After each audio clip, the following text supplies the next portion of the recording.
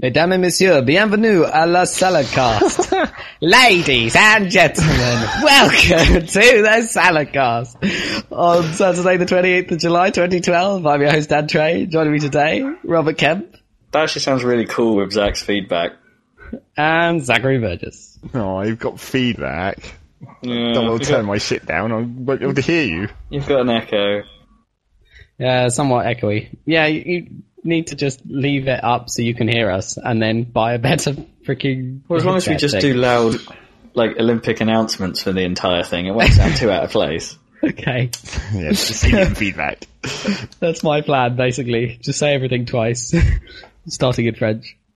2012 sounds why kind does of it cool. start in French anyway? I mean, I think it's because the Olympic founder dude was French. Yes, but that doesn't mean you can't have that be different for 1 year or something. Why don't they do it in Greek? Surely that's more appropriate. Yeah, that's true. Then no one would understand it. Yeah, it's kind of weird how the Olympics is like a French thing now. Well, they do it at Eurovision as well, I guess, but... Yeah, that's true, but that might be because French is probably the most widespoken language in Europe, I suppose. I don't even know if that's true. No. Probably English is more widely spoken. I don't know about as a first language, what do you think is the most widely... I mean, it just depends on the country, right? If Germany has more people than France, then it's German. But if it's France, then it's French. Simple as that, really. But then there's, French Belgians as well. Yeah, but not that many. Belgium isn't that big. And do Luxembourg speak French, or do they have Luxembourg? Luxembourg? They're Dutch, don't they? Or whatever. How are they? Netherlands and all that. Hollandaise. We clearly know all about the world because of the Olympics. We're so well up on knowledge. Yeah. Well, we were trying to play the nation game last night and failing really badly. You were failing, I was doing okay. What's the game? We were trying to, when they do the nation walk at the opening ceremony. Yeah, and it takes 2 hours. Yeah. It's we're not going to possibly name all of these countries, so it's rather than playing what's coming up next, we'll do what comes at the beginning and end of each letter. Oh. So it's who alphabetically. Alright, who's the first of the Bs alphabetically in terms of nations? Was it the Bahamas? Alright. Yeah, that makes sense. Maybe. It's hard to remember because a lot of them were crazy names. Well, a lot of the ones that you tried to guess, where it was I've got this! Oh no, there was some random country with a weird name! Yeah, that we had never heard of that has a Y as its second character. Damn it! They said there's more countries in the Olympics than in the UN. What's in that Venn diagram? Who are the ones that aren't in the UN? Most of them, really. No, most nations are in the UN. There aren't very many that big aren't nations, on Earth. I suppose. There's probably more little nations that aren't in the UN. Yeah, no, not that in many. In the Olympics, it's probably a lot of the stupid Pacific Island nations aren't in the UN, I'd bet. Like Laos? Or the Virgin Islands? Do they have a seat? Let's see. But Uzbekistan. Fuck you, Uzbekistan. Yes, that was a classic. You cost me my Uruguay. Oh, what the... Oh, seriously. The telephone's ringing. You gotta be kidding me. It's going great so far. It's actually a number that I've got marked on my phone as being telemarketing as well. Oh. Motherfuckers. Yes, leave us alone. It's I know your number, bitch. I've got your number. Got your number. Damn, I can't find a list of non-members. I'm sure it'll be a lot shorter than list of members. It's a shame you can't perform queries on Wikipedia. Can I intersect this list with this list? Yeah, they need to sort of, add a kind of... So what if Wiki and Wolfram got together and had a baby? Yeah, well... Wikifram, yeah. So we've got Republic of Somaliland. You were even there. No, they wouldn't have been there because they're non-UN member states recognised by at least one UN member. So they're relatively legit, but they're not in the UN. They include the Republic of Abkhazia, the Republic of China. Oh, I see. So Taiwan, in other words, isn't in the UN. Oh, I see. That's probably because China will just tell everyone to sod off if they join, I guess. Yeah. Yeah, okay. Kosovo, apparently. That's weird. Anyway. Plus, it's not called Taiwan, according to China. No. It's Chinese Taipei. Fuck you guys. Indeed. Yes. So, Olympics. Men are staying you as Terrible well. start. Yes. Let's try and, somehow ramp up some enthusiasm here. We've just, totally flatlined immediately. Turkmenistan. I blame them. You blame the Turkmenistanis? What for? For our being flatlining Ruining podcast? his turkey. For being after Turkey in the alphabet. Oh, God damn it. Broken his streak. And Puerto Rico. He cost me a Portugal. Unlucky. Portugal? Oh, that's quite long. Yeah, That's but quite try and think a of long one letter P that's lower than Portugal. Yeah, we didn't think of Puerto Rico. There's an E, I guess. Well, there's Puerto. Yeah, it's a U. Oh, is it you? Oh, shit. Okay. See, that's the trouble. Yeah, fair enough. So did you watch any of the opening ceremony then, Dan? Yeah, I caught quite a lot of the end of it and stuff. Because it went on until like... You missed the boring late. bit. Yeah, you I missed don't know, the I saw- boring bit. Yeah. The hour and a half of, chimneys. Yeah, I it's like, replayed some of it. Let's watch the crew dismantle a set. Brilliant.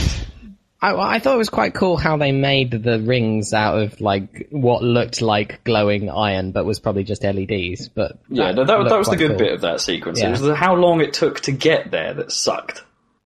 Yeah, And how long potentially. Kenneth Branagh had to smile.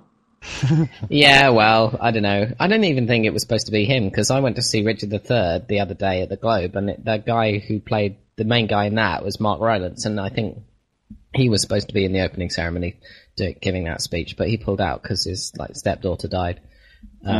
So I suppose they brought in Kenneth Branagh. But fair enough. But yeah, he just kind of, after a while, he just looked a bit creepy, if you know what I mean. Just standing there holding that face. Yeah, for I don't about think 12 minutes. Isambard Kingdom Brunel was that smiley in real life. Like, you see pictures of him standing in front of lots of chains and stuff, but he's not like grinning inanely, is he? He's just like, yo, I built he this probably massive also fuck off wasn't shit. doing a funky dance. It's true. You picture him somewhere in between cheeky, ridiculous grin and the sort of gangster smirk, that sort of pout. It's more of a pout, isn't it? The gangster pout. So he's somewhere in the middle. Yeah, the pimpin' pout.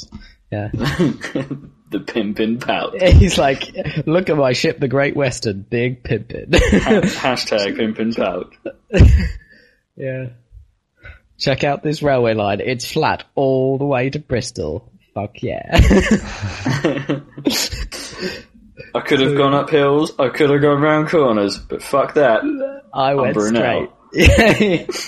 So yeah, it was kind of, I don't know. I didn't know. The thing that annoyed me the most was the bit that I should have liked most, probably, is all the popular music stuff, because we are, Britain makes loads of awesome music for the size of our country and stuff. That we do. Pop music. But I find it very irritating hearing snippets of music that I'd quite like to hear the whole song of. It's like someone's got a shuffle on their iPod and they just... Yeah, and there were some really awkward cuts in that mix as well. And I wasn't quite sure it was a good decision to keep going to and from Dizzy Rascal. No, it was... That was weird, because they kind of wanted him there, but then they wanted him in that clip later on of him in the house party that they were staging or something. Yeah. So they sort of cut back to him, and it was kind of... And then there was a few really awkward cuts in the sound, where it just suddenly stopped and went to some other song. With the rest of them were all kind of fairly nicely timed, but there was a couple that were just a bit shit. Yeah. Especially during the loft scene, shall we say. The loft. Yeah. It was cool to have Tim Berners-Lee, but I'm sure they had to have a big sign for all the international audience. This guy created the World Wide Web, by the way. He's not just some random bloke. But that was kind of cool to include him, I guess.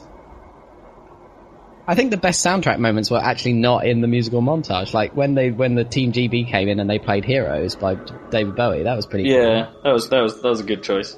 And also, as I was saying to Zach just now, they wouldn't have said so, but during the parade and also in the very opening video for the whole thing, where it flies through the British Isles, some of the soundtrack was fuck buttons. Do you know I've talked about fuck buttons before? You've told us, This is awesome. I was like, what? They put this in specifically for me? And I'm pretty sure you can't broadcast this. But apparently they did. Well, you can't broadcast the song list anyway, and they probably won't put up the song list on the website. Say, oh, by the way. No, yeah.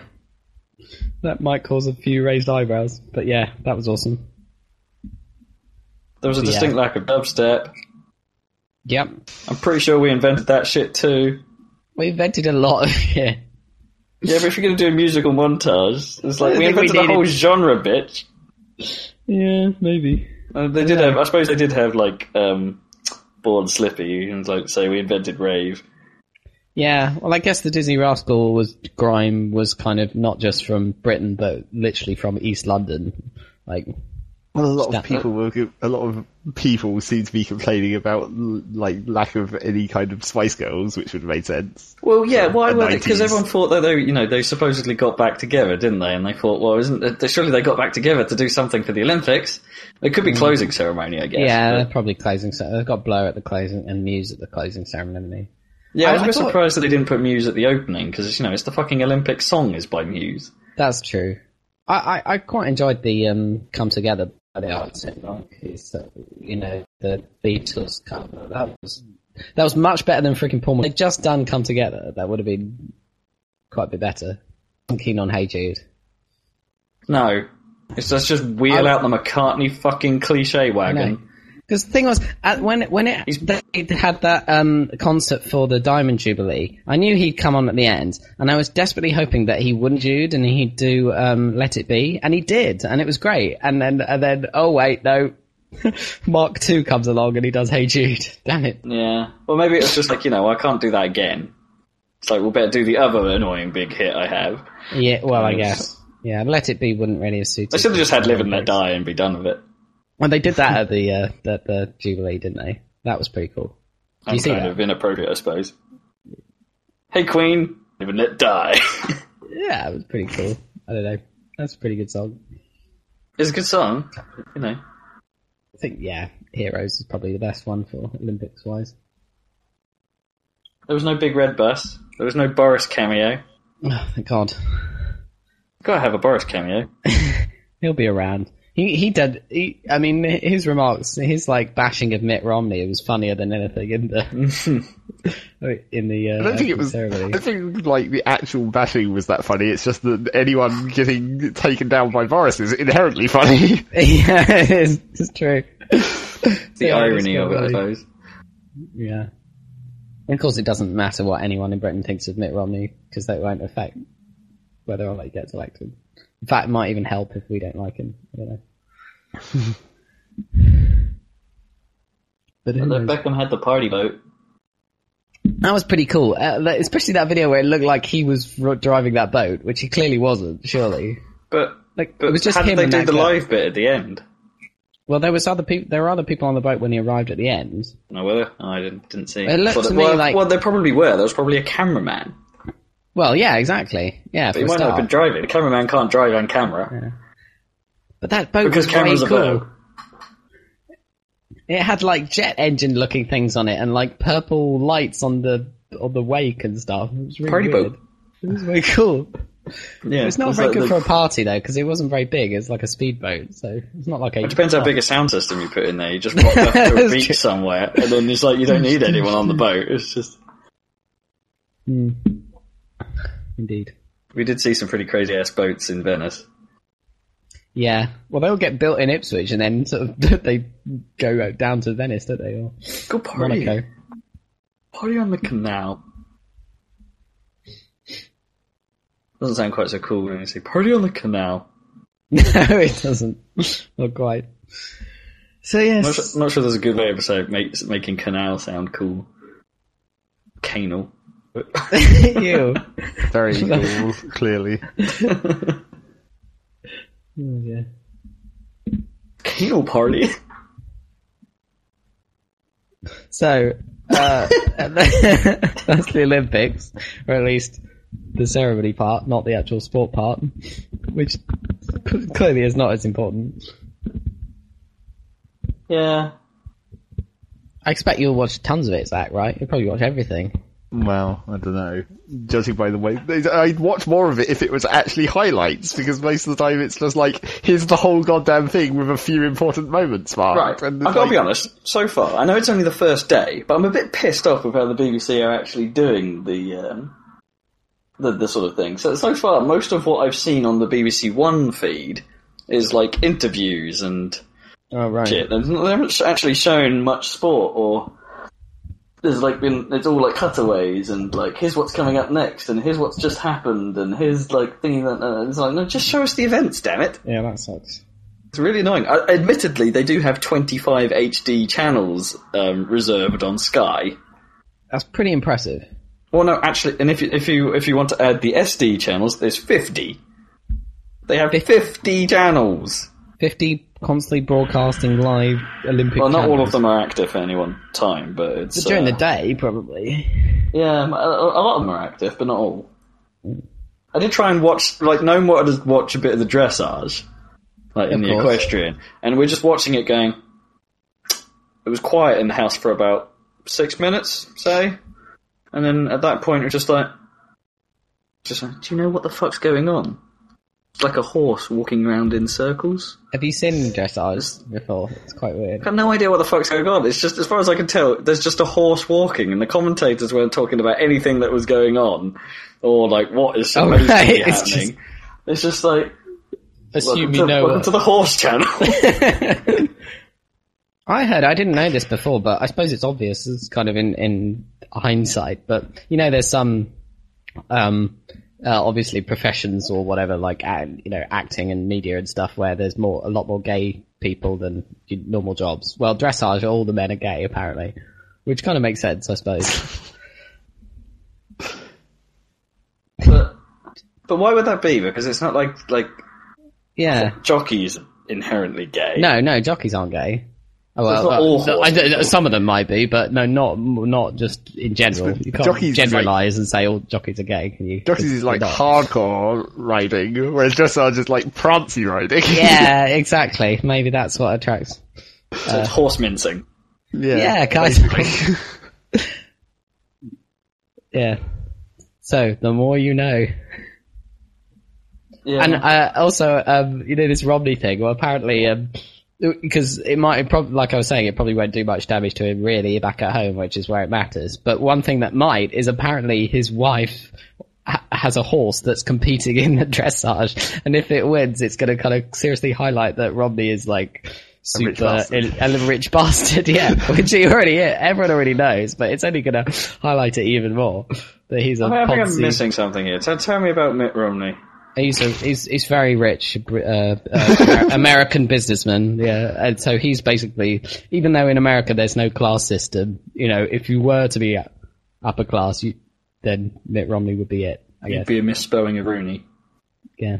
Anyway, he's won the nomination, so he's going to be fighting Obama for the presidency in November. Ah, I remember now, sorry. Yeah, no, that's all right. American politics flag doesn't really get raised very often. Yeah, well, it's a big deal, but it doesn't really get like really massive until all the primaries. A few years away. Right? Yeah. Well, no, it's this year, isn't it? Is it?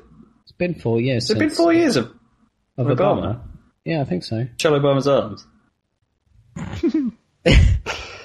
Well, he got inaugurated in the January, didn't he? So it'll be 4 years in this January. But of course, the election happens in November and stuff. And then you're like president-elect for like a couple of months or something if you win. Huh. I didn't realise it came around so quick. Yeah, it's amazing, isn't it? 4 fucking years. Oh.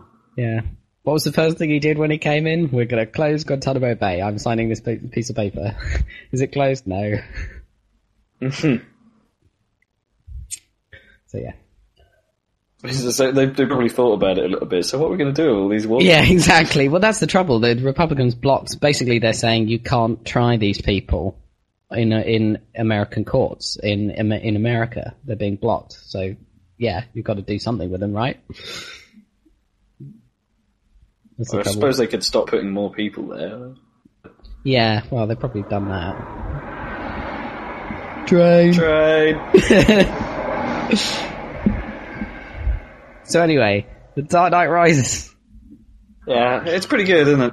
Yeah, I liked it. It was good. It's not a patch on the Joker. No, it couldn't beat The Dark Knight, but I wasn't expecting it to be possible to beat The Dark Knight. No, that film is way too good. I mean, The Dark Knight is the only superhero film I've seen that actually kind of transcends the genre and becomes just a really great film, you know, without being, oh, this is a great superhero film. Like this one. Yeah, I mean, you don't have to box it into it. No, exactly. Whereas The Dark Knight Rises is just a good superhero film. Yeah. Yeah. Yeah, I'd agree with that. Yeah. It was cool. It's a bit strange in places, I thought, like, because, like, Bane, like, starts off being really sort of pretty cool character, really, and his voice is awesome throughout the entire thing, even if it does sort of sound a little bit in places, but... I couldn't always tell exactly what he was saying, which was a bit annoying, because I knew his dialogue would be awesome. And I thought there were a few things, because obviously they've dubbed his voice in later to get that sort of filter effect in on it. And there are some places where the sort of balance didn't seem to work. Like, people are shouting, and he's just casually talking, and it's really loud. And it's like his mouthpiece is actually some kind of amplifier system that works into that broadcasts into people's heads rather than into the psychic amplifier. Yeah, it's like you could like talk into your mind or something. It's a little weird, and then but then as soon as the reveal happens at the end, spoiler alert. Yeah, spoilers. Then he just sort of is no longer any kind of menacing. No, well, they basically just killed him, like or whatever. But they just made him completely irrelevant in like 1 second or something. Didn't they? And then his whole character, his whole demeanor is removed from him, and it's like.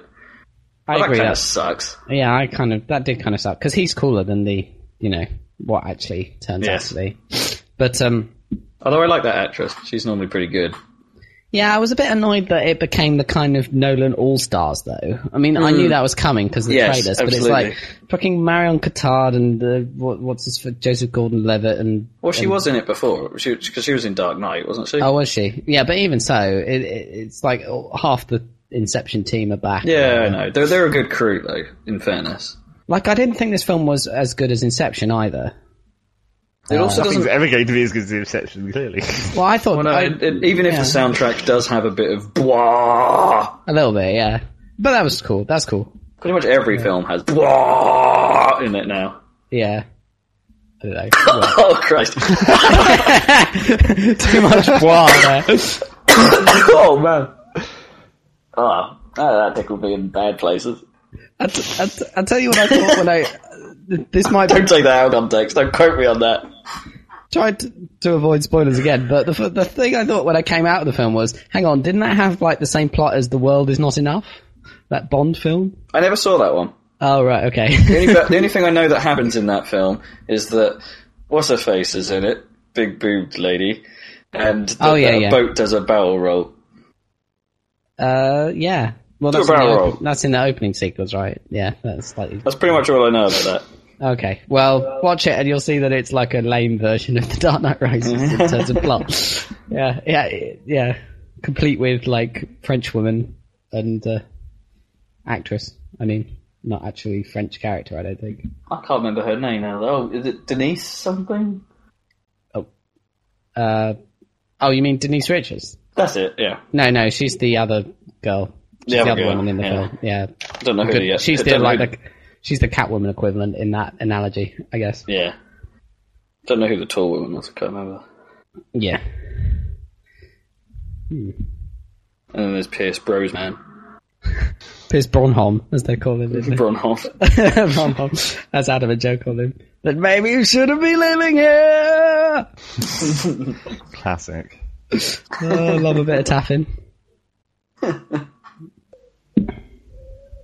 It did make me think maybe I should play through, just start over with Arkham City and just play it again. Holy crap, video games. Now we're talking. Yeah. I think having not played Arkham City myself, I can't help but think that there's probably some parallels between the storylines. Yeah, actually, because it's got the kind of League of Shadows stuff in it in a way that Arkham Asylum didn't. So, yeah. But Talia is like... more in the game. Talia is, and presumably in the comics, although I haven't read, Talia is more ambiguous. She's more like Catwoman in that you don't know if she's a good guy or a bad guy. Mm. I was a bit disappointed with Catwoman, I think, actually. Yeah. It's like she was kind of, it's not like she was badly played, you know. I'm a bit of an Anne Hathaway fan in general, but it's like I didn't think they did enough with that character, if you know what I mean. Yeah, she was just kind of there.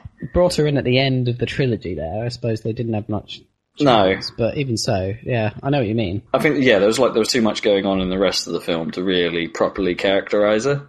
And it's like, you still kind of get that duality in her, but it's just not as exploited as I think it could have been. But it never really felt meaningful. She just happened to be there. And is for some reason a badass.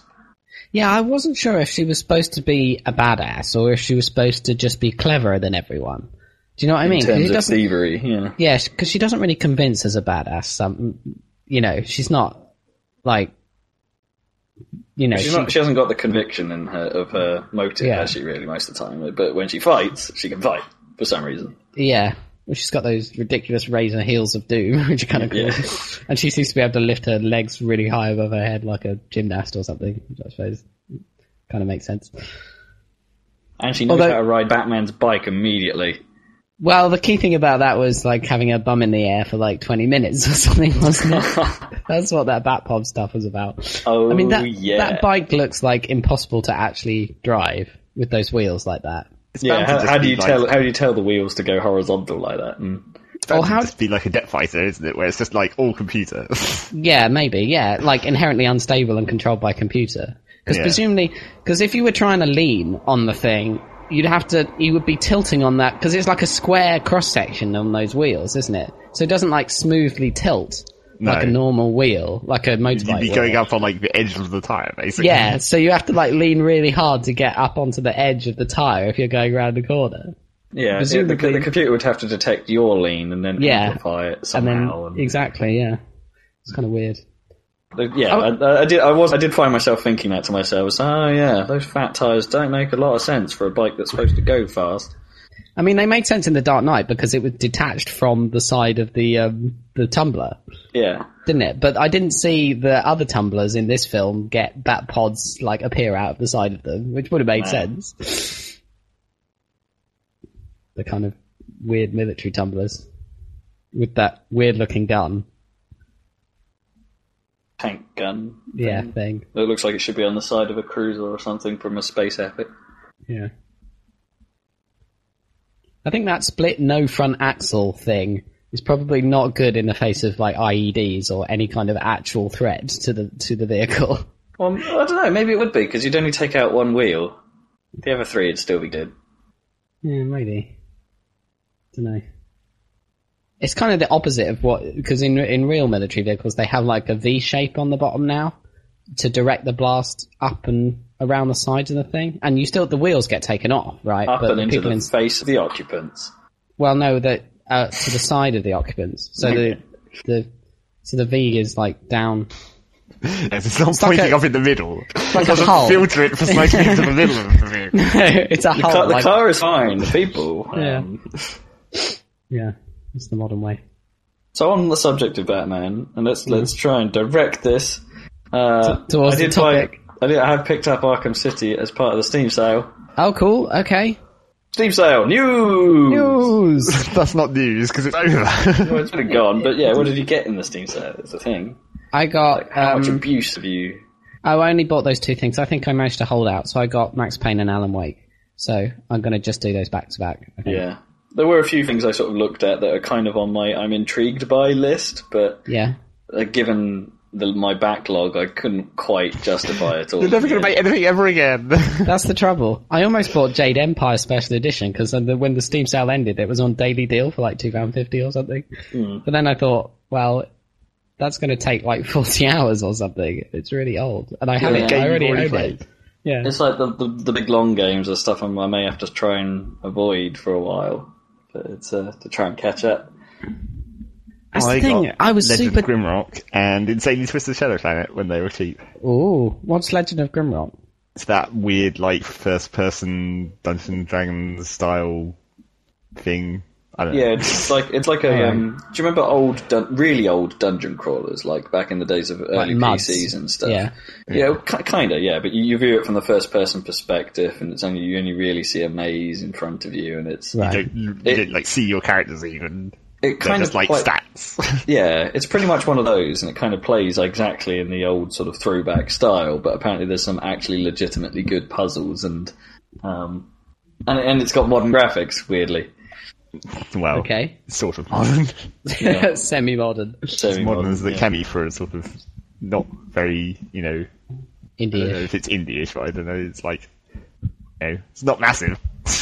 But anyway, people have sort of basically said, you know what, this is why these games were actually pretty good. And also on sale this weekend is 10% off Borderlands 2 now that it's finally actually available to pre-order on Steam. Seriously? When's that out? September. Oh, that's ages. Well, I know. It's still fucking ages. It's been ages for like this whole year. I'm in two minds about it because I can't. Given my car woe at the moment, I'm a bit reluctant to spend most kinds of money. In fairness, but it's and it's like, well, okay, Borderlands is going to be one of those epic games I could probably play. It's not really going to be time related, so I could dive in at any point. Maybe wait for like a Game of the Year edition or something, or well, yeah. And then if you want me to play Guild Wars as well, there's like from launch, then that's gonna. I've got to make a decision there. And it's in the same bracket as Halo 4, I think. Like Halo 4, I think comes out in September. Oh, in the timings. It's interesting how gaming graphics nowadays. Like September. Well, no, it's not probably it's COD is November. But nowadays it's not like, I have to play this now because if I play this in like half a year's time, it won't look as good because other new games will look better. But that doesn't happen so much anymore. No, because we're near the end of this console cycle, everything kind of bunches together in terms of fidelity, unless it's sort of PC centric. I guess. Yeah, I suppose. But even on the PC, like Crysis 2 probably looks pretty awesome, and that came out like ages ago. Yeah, that engine is probably impressive though in terms of efficiency. Yeah, it does a lot of stuff very nicely. But yeah, that was a dumb thing about the Steam sale, that I was constantly tempted to buy games that I already have or played through more than once because they're like £2, and why not? In case I want to play Knights of the Old Republic again. I wonder if the original devs actually get any of that money on games that are that old, if you know what I mean, in some cases. Well, they must get something. Well, yeah, in the case of Knights of the Old Republic, it makes a bit of sense because, BioWare's still about. Yeah. But... for some of it's just the publishers. For some of the older ones, like what happens to the original Deus Ex, for instance? Where does the money for that go? Presumably, it doesn't go to Ion Storm. It must go entirely to Square. Yeah, you haven't listened to like the most recent podcast where there was an exact email about that question. Oh, really? Oh, right. And they were like, actually, it probably all goes to like credit agencies or whatever. If the company has gone under, where they're still paying off debts or whatever, it has to go to someone. No, I guess maybe. So basically it goes to bastards. Yeah, that's sad. I hope that some of the Deus Ex people get monies from when people buy the original one on Steam, somehow. Should really. Oh well, if you've got that on your CV, you're pretty okay, I think. You probably get hired.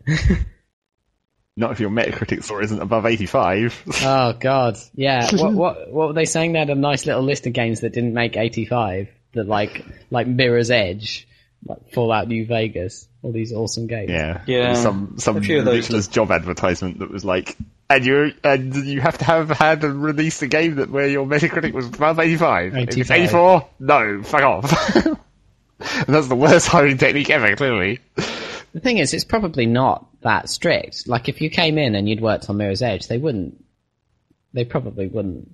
Well, they definitely would consider. No, there'd be some named games, so there'd be like. It depends if they were using it as a metric, like for their HR staff or something, who might not actually be game savvy or something, and just sort of go by it. It's like, right, filter it out by this, that'll do. Yeah. Yeah, it's just like a guideline. I mean, the thing where the Metacritic score actually matters is when you've made the game and you release it, and then publishers get pissed off if you don't get high enough ratings because it gets on Metacritic, because it gets harder to harder to merchandise. What's it called? Market your game. Yeah, not merchandise. Although it probably gets harder to merchandise as well. Yeah, probably. What you mean? Because they want that stupid tagline on the box somewhere that says exactly. Yeah. But I thought they'd normally go to actual quotes for that kind of stuff rather than a Metacritic score. Yeah, but it's a lazy, easy thing to say. Oh, you didn't make 85 on Metacritic, therefore. But it's a good excuse for them to like restructure shit. But I thought things like Mirror's Edge and stuff actually sold pretty good. Well, I don't know. Yeah, I suppose, but that was ages ago anyway, when Metacritic didn't matter as much. I don't know. Was it that long ago? If anything, I thought Metacritic meant more prior, or at least it was more useful for like me. I don't really trust it anymore. Well, maybe it was just like they fucked up their site less design. People knew about it, so people didn't care about it at the time. Yeah. It's weird how with films there's kind of a hybrid thing where you've always got Metacritic listed alongside Rotten Tomatoes as the two aggregators. Yeah. And then in gaming it's just Metacritic. Well, I think Rotten Tomatoes is usually pretty good. Usually. Oh, yeah, sure. For some reason, in film land, they seem to... It doesn't necessarily mean you're going to enjoy the film, but it's sort of like from an appreciation of film standpoint, those scores are pretty good. Exactly. They score... Like Roger Ebert always scores his films against other films in kind of similar genre or whatever. So when he gives, like, Ted 3 stars or 3.5 stars out of 4, he doesn't mean it's like comparable to The Godfather. It just means it's a really good comedy. But it becomes difficult with computer games and stuff. I mean, there's a trend nowadays, like with Giant Bomb and stuff, to not be super specific with like percentage scores anymore. But it still seems that in video gaming, there's definitely a tendency to have, a much more fine-grained scoring system than in films or books, where it's always out of 5 stars with no half stars. I think it's my sort of like, I don't know, I think as our taste for games and entertainment on the whole is maturing, it's like I no longer think a score is a good way of saying it. I'd rather I'd rather almost go by a Rotten Tomato style rating system where it is either yay or nay, and it's like because the yay or nay is kind of a bit more clear cut in how you kind of feel about it, and it's like. But you're not really because at the end of the day, any... basically, should I or shouldn't I? That's what I want to know. Yeah. And the Rotten Tomato kind of like when you read through the reviews and they either give them a yay or a nay, basically, it's like rotten or fresh, isn't it? It's like I kind of appreciate that more. Yeah, but then how are you going to tell who's going to say nay to Mass Effect 3, even if they hated the ending? Like no, you wouldn't. Yeah, but then you've got like 100% rating basically from all the major publications on Mass Effect 3, and you could never distinguish that from. I don't know. I kind of think that's fine. If you should play a game, if it's generally well received, that's probably all you really need to know. Oh, okay. So you just have a list of yays and nays on games. Yeah. Well, actually, in fairness, the kind of tomato meter. If you were going to attach a score of how many people said yay to how many people said nay, yeah. That's probably a more reliable score than a critic probably trying to attach some arbitrary value to it. If you see what I mean. I think that's probably a more reliable scale than, well, hey, PC Gamer said this, and it's, or, well, hey, Eurogamer said this, and 1UP gave it a B, or something. It's... Yeah, because it's weird how it becomes a really big deal when Eurogamer gives, Uncharted 3 like a 7 or something. Suddenly that becomes like a massive deal. Or an 8, I think they gave it, and people were pissed off. 10 out of 10 from Edge. Fuck you guys. 40 out of 40 from Famitsu. Yeah. They don't matter anymore, do they, Famitsu? No, unfortunately. Like the whole of Japanese gaming. Well, no, not really. I didn't realise that, the new Western Devil May Cry they're making? Yeah. Yeah. It's being made in Cambridge. I didn't realise that. Ninja Theory is in Cambridge, apparently. Yeah. Oh, by the way, Rob... Cambridge is totally Ninja. I think we're moving offices, annoyingly. What? So I might not be able to come and have lunch with you in central Cambridge, which would be irritating. What? And it's really pissing me off. That's pretty shitty. Yeah, I know, it's where really are you gay. getting moved to? Well, there's some, massive, awesome-looking, tech science park type thing. It's not the science park. It's on the west of Cambridge, where the Cavendish, the physics lab is. Right. But it's, super plush, It's kind of like the Google campus, or whatever, but it's not. Wait. So how are you actually going to get to work from now on? Because you walk to town, don't you? Yeah, I walk. That's like double distance, surely now. Yeah, double distance. So basically, that's like an hour. Yeah, it'll be an hour's walk, or I'll probably have to buy a bicycle, or try and get some buses or something. But it's really would the Milton Road Park and Ride, the green buses, do the job? Why the fuck are you talking about this? Well, they go to the centre. Yeah, you're probably right. Just anyway, that's a shitty position to be in. Anyway, yeah, it's pretty lame. But anyway, yeah, I don't know if there are any video game devs out on that side. There are video game devs in the science park, like the Jagex are in the science park.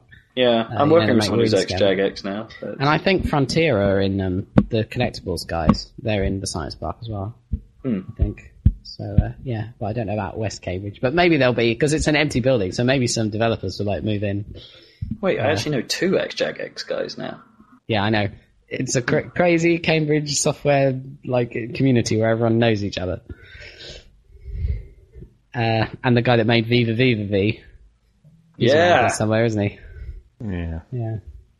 So anyway, where were we? Steam sale. So I picked up Crisis, the Crisis collection in the Steam sale, because I've always kind of thought, but I tried Crisis 1 before, and I don't think I really got a good feel for it, because it's supposed to be pretty good, but it's I didn't get a good feel for it because my system at the time wasn't powerful enough, so I thought I'll give that another go. The whole franchise is cheap, and I kind of want to see Crisis 2 for myself, because it looks, what I've seen of it running on a comparable machine to mine is pretty. Indeed. So even if I just play it for pretties, that's probably going to be enough for me. Fair enough. So yeah, I get nervous running these graphically intensive things in this heat. It's like, is my computer going to explode? That's why you always have your little desktop thingy to tell you what your temperatures are. Yeah, no, I do have that, but yeah, I don't trust it. Well, no, it's not the readout. It's just I don't know. It makes me feel. It definitely sounds louder. I don't even have fans that change speed, so it can't be louder. Maybe it must just. Well, your graphics card fan up. No, it doesn't anymore because I changed you fix it in the AI fix it, so it's. But it's always wise. Well, it's always really cool. It's a lot cooler than it was, with the previous cooler, because it's much more efficient cooler. But yeah, I can't remember what temperatures I get. It's 60 odd, even when on the maximum. Mine is currently idling at 56. Yeah. Mine's idling at 65 because it's always too goddamn hot in my room. Yeah, you're in the sauna of that house. So yeah, I picked up that. So I picked up the Trine collection as well. Oh yeah, we had to get Trine 2. Yeah, because Zach's always wanted to play that through. And I should have bought that. That's really stupid. I was tempted by that. Damn it. Anyway, never mind. Well, we have got a 4-pack of Nexius to. Oh, that's true. We've got Next Wiz. Nexus or Next Wiz, as Kipper's Fort it said. Oh, and didn't you get me Splinter Cell? I don't know if I'm even going to... I did, yes. When am I going to play that? But yeah, thank you very much. That was just you're the Splinter Cell guy out of all this. And that one has some interesting artistic direction in it, and it was just well, if anyone's going to play it, it's going to be you. That's probably true. I didn't really enjoy the demo, but maybe it'll get better. It had quite good reviews, I seem to remember. Yeah, even if it does sound like it's a bit more action than stealth, but... Yeah, I'm more of a stealthy thing, but I'll certainly give it a go. Trine 2 we had to get because it was following on from Magicka, basically. Yeah, fair enough. The epic team of getting Kippers in there for complete retardation. Oh my god, that was so funny. We actually got a 4-player game of Magicka going, and it's bonkers. Awesome. It's so funny, because you just end up killing each other all the time. Especially when I just have to use all the big powers, and then they just kill everything and everyone. Better eyes. Lightning. That was dumb. Lightning everything. Crash the desktop. I think the best thing about it was right near the beginning where Kippers was using the Tron cloak, where if he gets hit with water at all, he just dies. It made it extremely difficult to keep anyone alive because Kippers would just constantly randomly explode. I had to get the detective cloak out because that's kind of cool because you just have a pistol. Bang, bang, bang, bang, bang. Does shit all damage, but it's kind of funny. Yeah, that game is cool. Even if we still haven't finished it. It goes on for longer than I expected. Is it really long? It sort of kept breaking anyway. I don't think it was long. It's not that long, but it just takes a while, because if you fail, you tend to go back quite some distance sometimes. Oh, right, okay. And it's, but you don't really ever feel bad about retrying it, because it's just such a laugh. Awesome. That's what you need. Yeah, it's a brilliant game. Well, it's brilliant apart from its fucking... Well, we have lag issues code. as well, yeah. In fairness, our connections aren't great, and it's peer-to-peer. You can't say that. It's like 300 ping between just peer-to-peer for us. That shouldn't happen. It's not like we have problems here. It's like my ping on this server at the moment on TeamSpeak is like 44. Yeah. I think it'd be worth reevaluating when we get when one of us gets super fast. Oh man, have you heard about this? I just think it's magic as netcode. Do you hear about this Google Fiber thing in Kansas City in America? What, sorry? Find a thing. Google are entering the ISP market in America. And really? They're offering gigabit speed in Kansas City. Wow. Fiber. Yeah, and they're also offering 5 megabit for free. $0 a month. What? Yeah. Wow, that's a shake-up. Presumably there's a setup cost. But yeah. Yeah, there's the setup cost of having to live in Kansas City. Well, they're going to roll it out. I don't know. It'll probably be years upon years before it gets here, but it is quite... But yeah, gigabit, that's ridiculous. Well, isn't that the same thing that they have in Seoul? Yeah. I thought Seoul had pretty much free gigabit and free Wi-Fi citywide. Yeah, pretty much, yeah. So yeah, that could be the future of... But you know for the fact that's not going to ever roll out in Britain for like 50 years. I don't know about 50 years. Well, it's taken them so long to get the fucking fibre network out. Yeah, but I mean, if anyone's going to do it... Because the thing is, Google benefit like heavily from just more people using the internet and more traffic, and everything helps them because of all the search and advertising, and because they have a good stranglehold on stuff, don't they? So it kind of benefits them, even if it's not, because they already have a fiber network, right? And they must have a similar one in other. They must have good infrastructure globally, not just in America, right? To be able to do all the, like, they must have data centers here for doing. Oh yeah, sure. Indexing on the web and stuff, and that must all be hooked up with fiber. So they must have a good network that they can expand on. You know, stuff. Yeah, it's an intriguing move. I want to see how it happens really, because presumably they have to juggle somewhat with the actual. Depends whether they're running on their own network or if it's juggling. Presumably they have to juggle with network wholesalers. Like, you know, getting past BT might be tricky in this country. Yeah, exactly. Well, we'll see what happens. But it was interesting news anyway. And you can see, and Google have a lot of clout, like, politically, because they're such a massively successful company. Yeah, so that helps, I think. If it's like Google come to your town and say we're gonna give you awesome internet, then politically it's a bit bad for mayors or MPs or whatever to be like, no, fuck off Google. We'll be like, yes, give us your awesome service. Speaking of which, Nexus 7s. Yeah, kind of impressed. I want to see one. For the price, they're a really neat bit of kit. You know, for only, it's 140 quid, something like that? I think it is, maybe like that. You get... No, it's 160 for the 8 gig. Oh, yeah. I think. Yeah, sorry. But even so, that's a damn good price to come in at. I mean, you're talking more than half an iPad. Yeah, I like the idea. I want to actually see one, but you've seen one, right? Yeah, I've seen it in action. It's not too bad. I'm still not a massive fan of Android, to be honest. It doesn't feel polished, but you can do some neat stuff. You can customize it more, can't you? Yeah. It's like the kind of Windows versus Mac OS X, I guess, in some ways. Yeah, for heavy geeks, or if you're planning on using it for experimental purposes, I suppose it's probably a good purchase. And the form factor is quite neat for traveling. Yeah. Probably more so than the iPad, I guess. The form factor is kind of nice if you're more inclined to just whip it out in a pub or something. Or yeah, I think so. The iPad's kind of a tricky thing to whip out. Yeah, it's kind of a statement, isn't it, when you whip it out on the train or whatever? We're doomed! The iPad. Check this out, bitches. Yeah. actually thinking about it, the kind of messing around, hacking around with stuff, I'd be much more tempted to do it with a tablet than I would with a phone. Like, I don't want to be hacking around with my phone. I was never tempted to jailbreak my iPhone. I need it. Whereas, like, a little Android tablet, I could probably try and make stupid games and shit on it and stuff. I don't know. Mess about a bit. Yeah, mess about with it. Why not? If it's only 160 quid's worth of thing as well, if you brick it, it's not like the end of the world. Not an epic loss, no. Yeah, it'd be bad, and you could probably save it, right? It's probably quite hard to brick an Android tablet compared to a... Well, presumably, unless you're doing shit with the ROM, then the actual... Unless you're rooting it. Yeah.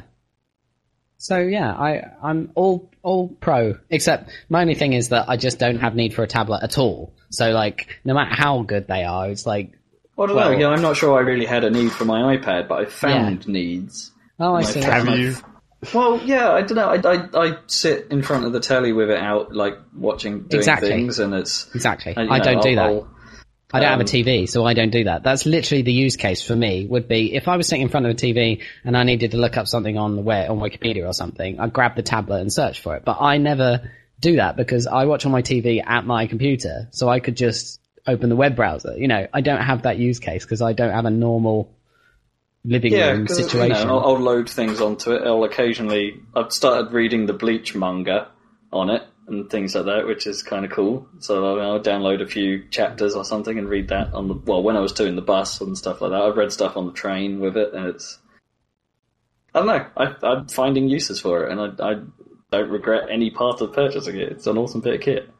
It's like the bedtime reading thing. I'm turning into a right old couple here. It's like I will do that. I will sit in bed with my iPad out reading things. We should have got a Kindle or something. Yesterday I bought a Kindle. No, but I don't read books. Come on, it's still me. But I will read like articles and things like that, and because I've been reading articles and stuff on my iPhone before I go to bed, and I've started realizing that I don't really like having a bright screen before bed. No, it's a shit way of doing it. Well, actually, in which case you might not like the iPad unless you sort of turn it down, I guess. But so the iPad's really bright. So I bought a Kindle yesterday, so I've been trying it out. Ah, cool. Just this morning and stuff, fiddling around with it, and so I'll let you know how that goes. But so far I love the tech in Kindle though. I love that. Just the concept of e-ink sounds great. It's really nice to look at. And I just bought the basic one without the touch thing, having tried both. And my brother has the basic one as well, and he recommended the basic one, and so I'm just going with that. It's smaller and lighter actually than the touch one, and I'm really liking it so far. I've managed to hook up my Instapaper thing. It seems to work okay. It gives you I've set it up to give me a daily transmission of all my saved Instapaper articles, and then so that way, if I'm browsing the internet and I see some article that I want to read, but I don't want to read it now because it'll take a while and it's on this bright computer screen, then you just press save, and then when you come to, when you go to bed or whatever, it's already on your Kindle to read on a nice e-ink screen, which is kind of nice. And obviously, I mean, there have been other cool things, like now Chrome is available. Well, I say Chrome, it's not real Chrome, but it's WebKit Chrome. Available for the iPhone and iPad. There have been times where I've been in 3G only reception areas because I don't have the 3G or 4G version of the iPad, so I'll look something up on my phone when I'm out somewhere. And then tab syncing totally works, and it's awesome. It does work, yeah. It is really cool. I get in and it's like, why am I doing this on my phone? iPad. Yeah. Oh, right, because it syncs between your Chrome... It syncs between devices, on your... Because I obviously, it syncs between Chrome on my desktop and my phone. Yeah. But you're talking about syncing between... Well, I can do it between phone, iPad, desktop. I can do it everywhere. And that's great, yeah. That's cool. Yeah, that's pretty cool. Yeah, I hope that Apple... they won't for a while, at least, but I hope they make it possible to change your default browser. Yeah. So if they allow actual competing browsers on the system, that would be nice. That would be nice, yeah. What else do I get in the Steam Deck? So anyway, tech, back to video games. Yeah, Exuse. I don't know. I can't remember what else I got. I think I got something else, but I can't remember what it is. Well, should we just talk about what we've actually been playing? Yeah, that's been quite a lot of inane shit. We've got quite a bit. We've got Zach's stuff, and then I've got Max Payne, and you've got Mass Effect. So we've got a bit. So let's start with Zach, shall we? Dramatic silence. What have you been playing? What you been playing? I don't know, I'm trying to think of what I have actually been playing. I've played some more Settlers 2, of course. After I had that. Up-to-date gaming news. I've been trying to continue playing it because it's like... It's another one of those classic things sort of in the same vein as that I did with Still Cyberpunk, where it's like, I might actually be able to finish this game now because I'm no longer shit at video games. Yeah. But the trouble with Settlers 2 is it just takes fucking forever. It's like if you look at my save files, because it has an automated thing that sends you a message every half hour that says you haven't saved for half an hour, and then there's a button and you can just click it to save. Oh, that's cool. So my save files basically have half-hour increments, and I just overwrite the same save for each level. But it's like so this save is within half an hour of the end of this level. And if you look at like how the time on these saves, it's like 7 hours or 10 hours. It's like Jesus Christ. per level, you mean? Yeah. How many levels are there? There's like 16 or something. Or some number lower than 20. I don't know. There's a few. Okay. But yeah, it just takes so goddamn long to do anything in that game. Even with like where you can push the V button to have it be like double speed. Yeah. It still, takes bleeding ages for actually anything to happen. And you actually have to sort of have to play it slowly anyway, because there's only, you have to wait for like your military forces to get trained by having the gold come into the building. And all that kind of stuff. The gold coins. And stuff. Yeah. And they all that take transport network. Yeah. There aren't really... I mean, what modern games make you wait ages for anything to happen? I don't know. What's the most sort of slow-paced, gently paced modern games? Yeah. Tiny Tower? That's like Facebook games don't count, or like Facebook games. Yeah. But yeah, I guess that's all I did in Settlers 2. Waited a lot. I think I'm on the second to last level now, if I remember rightly from the level list, even though I can't remember how many there are. So I might actually finish it. It's because that game kind of does the same thing each mission, though, doesn't it? And then does the tedium not set in? Well, because you're doing the same thing each time, just in a slightly different place. Well, yeah, I mean, it's not like there's any new technology or anything. You don't really unlock new buildings apart from right at the start of the game, but you get them all pretty damn quick. But it's like the levels are slightly different. I mean, like you get the levels where you actually have to have ships and stuff to transport to different islands, which is a giant pain in the ass because the ship system is pretty bad. Because what it does is like you can set up a dock and then you build a ship and then you send it out on an expedition to find another location you can build a dock. So that's how you can like expand onto islands. Right. But then once you've got these two docks, whenever basically the one dock that doesn't have any materials requires materials, it like sends out a call or whatever. But that call gets like.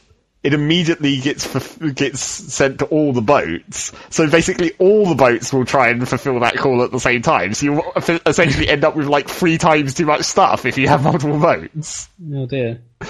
Which means a lot of the time it's like, these boats are all transporting 1 builder each to this island. And then they get there, and then like several minutes later when you're building something on the mainland, it's like, oh look, all these boats are taking 1 builder each back again. So yeah, the boat system is really inefficient, and you can't keep boats on like certain routes. So there was this one level I was playing where I had my mainland with its dock, and I had my first island with its dock, and that was like a pretty short route where it was nice straight open bit of water. But then I had to expand onto this other island where the only dock that I could find to build was like you had to sail all the way around this gigantic peninsula that my main base was on to get to this other dock. And it's such an epically long trip, my boats were just getting constantly like transporting 1 rock all the way around the coastline and like jamming up my other route because none of the ships were transporting to the other island. And it was like, god damn, this is really terrible. So I ended up kind of weirdly jipping that level by like once I'd got the dock on the island, so that because you can transport materials by like rowboat, Like, if the land masses are close enough together, you can build, like, rowboat routes that just act like the normal paths. Oh, cool. That's kind of handy. But you can't transport people like that. What? So you have... So a guy, like, rows your stone or whatever from one side to the other and then just goes back. Yeah. So I was like, so I had to set up this dock, get like 1 or 2 builders over there, then like build a normal storehouse instead of a dock, demolish the dock. How do you get the builders over there? Well, you do that's the first builders you do via the actual ships on the dock system. And then once you've done that, you can demolish the dock and have it in a storehouse instead, so your ships no longer transport to it. And then instead of sending people over there, you just send tools. So you make because you can make extra tools out of, metal, iron. You make the tools that are specific to each of the jobs, and then those can be shipped by the rowboat dudes into that storehouse, and then the blokes come. Then the storehouse is like, oh no, now we need a builder, so we better use this hammer and create a builder out of this storehouse on that continent. So it's like much more annoying, but somewhat significantly more efficient. But that was a weird level. I don't understand why that level was designed like that. I suppose I think technically I could have built like a dock on that north edge of my main continent and then a dock on that island, and then it would have been like 10 feet apart. It would have been like the shortest boat trip ever. But I thought that was dumb, because then my boats also would have got distracted doing that instead of going to the island and then going all the way around that bloody coastline again. So yeah, I said fuck it. And solved it in a retarded way. In a mysterious tool transport way. Yep. So that's Settlers 2. Might finish that one day. Maybe. One day. We've waited in another 10 years. For this. Yeah, exactly. I never went back to Zero Cyberpunk again after I got to that level that I thought was broken. Where I was going to use the cheats to actually just get past that one level. I should probably do that at some point. If you Google that game, what do you actually get? Not much. There's like 2 videos of it on YouTube, which I was surprised about. Right. Well, I was like, holy shit, someone's made a video. You should add some to your Hostile Waters video. Yeah, exactly. My classic plan of like base jumpers, where it's like, I'm going to upload a video because no one else has. Yo.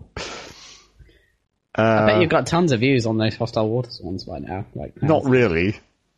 I think it was mainly just that. Well, it was weird because there was that one, the first one I uploaded, which was like mission free, which was a really boring. The scavenger one. No, that's the one where you just get attacked and you just have to defend, right? The dock. No, it's one with the big radar dish in the middle of the level that you have to use the explosive. Yeah, the level you're thinking was quite a lot later then. Oh right. Yeah, I guess it must be. But yeah, that video got tons of views, and then the video I did of like the last mission, a sort of tutorial-esque thing, didn't get nearly as many. I'm actually looking at my YouTube now to see if I can find out. It's like the last mission part 4, which is actually just the end sequence, has 1,500 views. But that mission 3 has 17,000 views! Yeah! Although it has been online for 2 years longer. And the base jumpers video has 1,400 views. Yo. So yeah, that's my YouTube channel. What else? So yeah. Really play Still Cyberpunk through an online window. Hang on, I'm just finding it classicdustgames.com. Oh right, one of those things. I've heard there was a website a while ago people were messing around with that basically did NES games like that. Just in like in a web browser, it had basically every NES game. But yeah, the other thing, I just remembered one of the more important things that I should talk about that I played. Because there was another of the Guild Wars 2 beta weekends, the last one. Before they actually released the damn game. And as I said last time that there was a beta weekend, I needed to go in and actually do PvP. To see what it was about, because I hadn't done that yet. So I made sure to do that this time. Cool. So I jumped into the world versus world thing. And it basically it's incredibly similar in its sort of problems as Eve is, where it's just like it's all fleet blobs, where everyone just bunches up into a big bunch, and you never attack unless you've got 1 million more people than the other guys. It's the same problem that Eve has. What, so you sort of stand around? If they're similarly sized lobs, you just sort of stand around? Yeah. Or, well, I mean, there's probably a constant fight going on, but you never go anywhere. Get anywhere, yeah. and, like, with the attack and defense aspect of Guild Wars, where it's like you can, you know, one team is defending a tower or whatever, and you're up on the walls, and you can shoot down at people. Yeah. And then that, you know, I'm sure it might get a bit better once people start getting more used to and know how to use, like, the siege equipment that you can have on attack and defense. But it's just like those, and you're never going to. That's where you definitely need, like, a lot higher number of forces. You're not going to win that with equal force, right? Because they can just always they're basically invulnerable because they're standing behind a wall, so you can't easily target them, especially not with melee classes. Yeah. So they can always pepper you with arrows and shit. And magic. So you always need, like, an overwhelming force just to stand there and beat down the fucking door. And also it's kind of retarded, where it's just like, everybody run up and start wailing on this door! With whatever you've got. Just keep firing. And of course in Guild Wars 2, with its incredibly ridiculous, bright colours, flashy magic, fucking impossible to see what's going on all the time. And it has another element of, like, a similar problem to Eve of, like, in Eve you have, like, spider tanking, where, because remote repairers repair more than repairing yourself, because it's like it's obviously meant to promote teamwork. Yeah. But, so obviously what you got was, in Eve you have spider tanking, where it's just like, everyone in the fleet is repairing each other, in, like, a big network, and then they can obviously retarget onto whoever's taking more damage. Mm.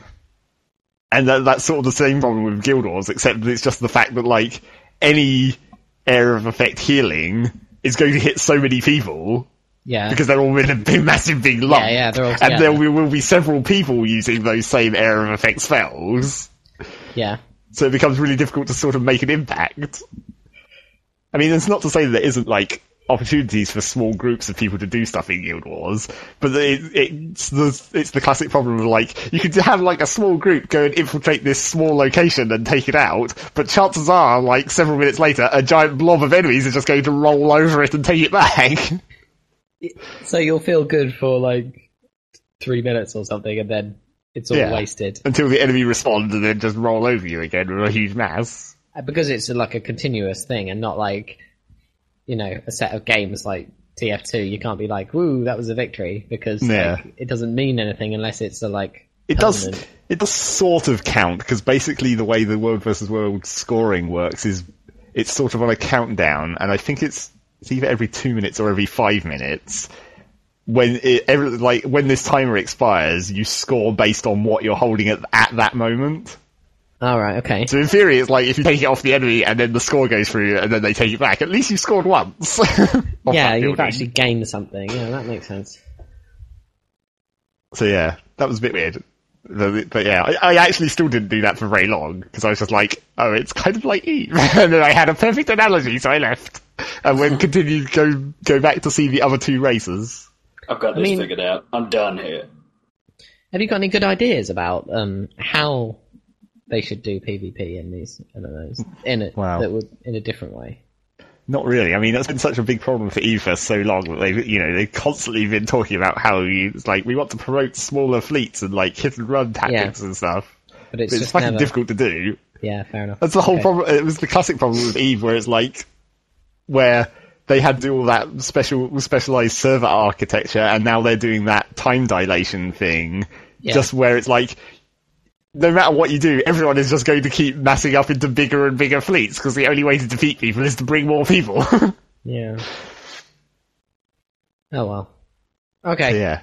That might be interesting. And obviously, hopefully it should help in Guild Wars 2 that they have the idea that the servers are going to get matched against each other over time, where it's like servers that win will go up against other servers that win, which will presumably mean that the servers with the most population will end up fighting servers with loads of population. Mm. So it'll be equally sized giant blobs of dudes. Which might make things a little more...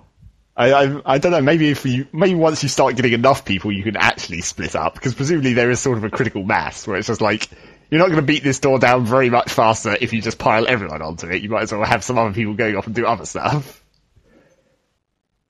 Maybe. I don't know. Yeah, maybe.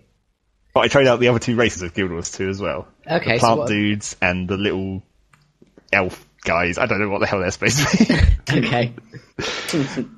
So what? But the plant guys are pretty interesting. Okay. I read an article about it on... Are they like Triffids or something?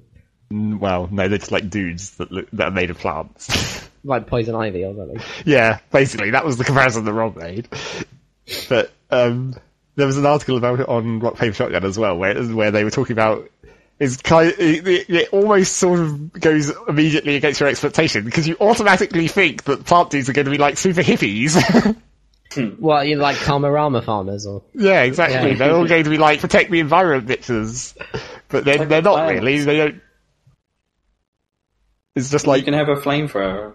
Yeah, you can totally be a fire elementalist as a plant dude. That sounds like a perfect plan. Set all the shit on fire. There's a game here on this classic DOS Games website called Corn Cob 3D. I bet it isn't that 3D. Yeah. Yeah, there isn't much on here that is. But the other thing about the plant dudes is like their weird storyline, where it's just like, apparently they exist in this weird like dream world when they're like part of the giant tree thing that gives birth to them at some point.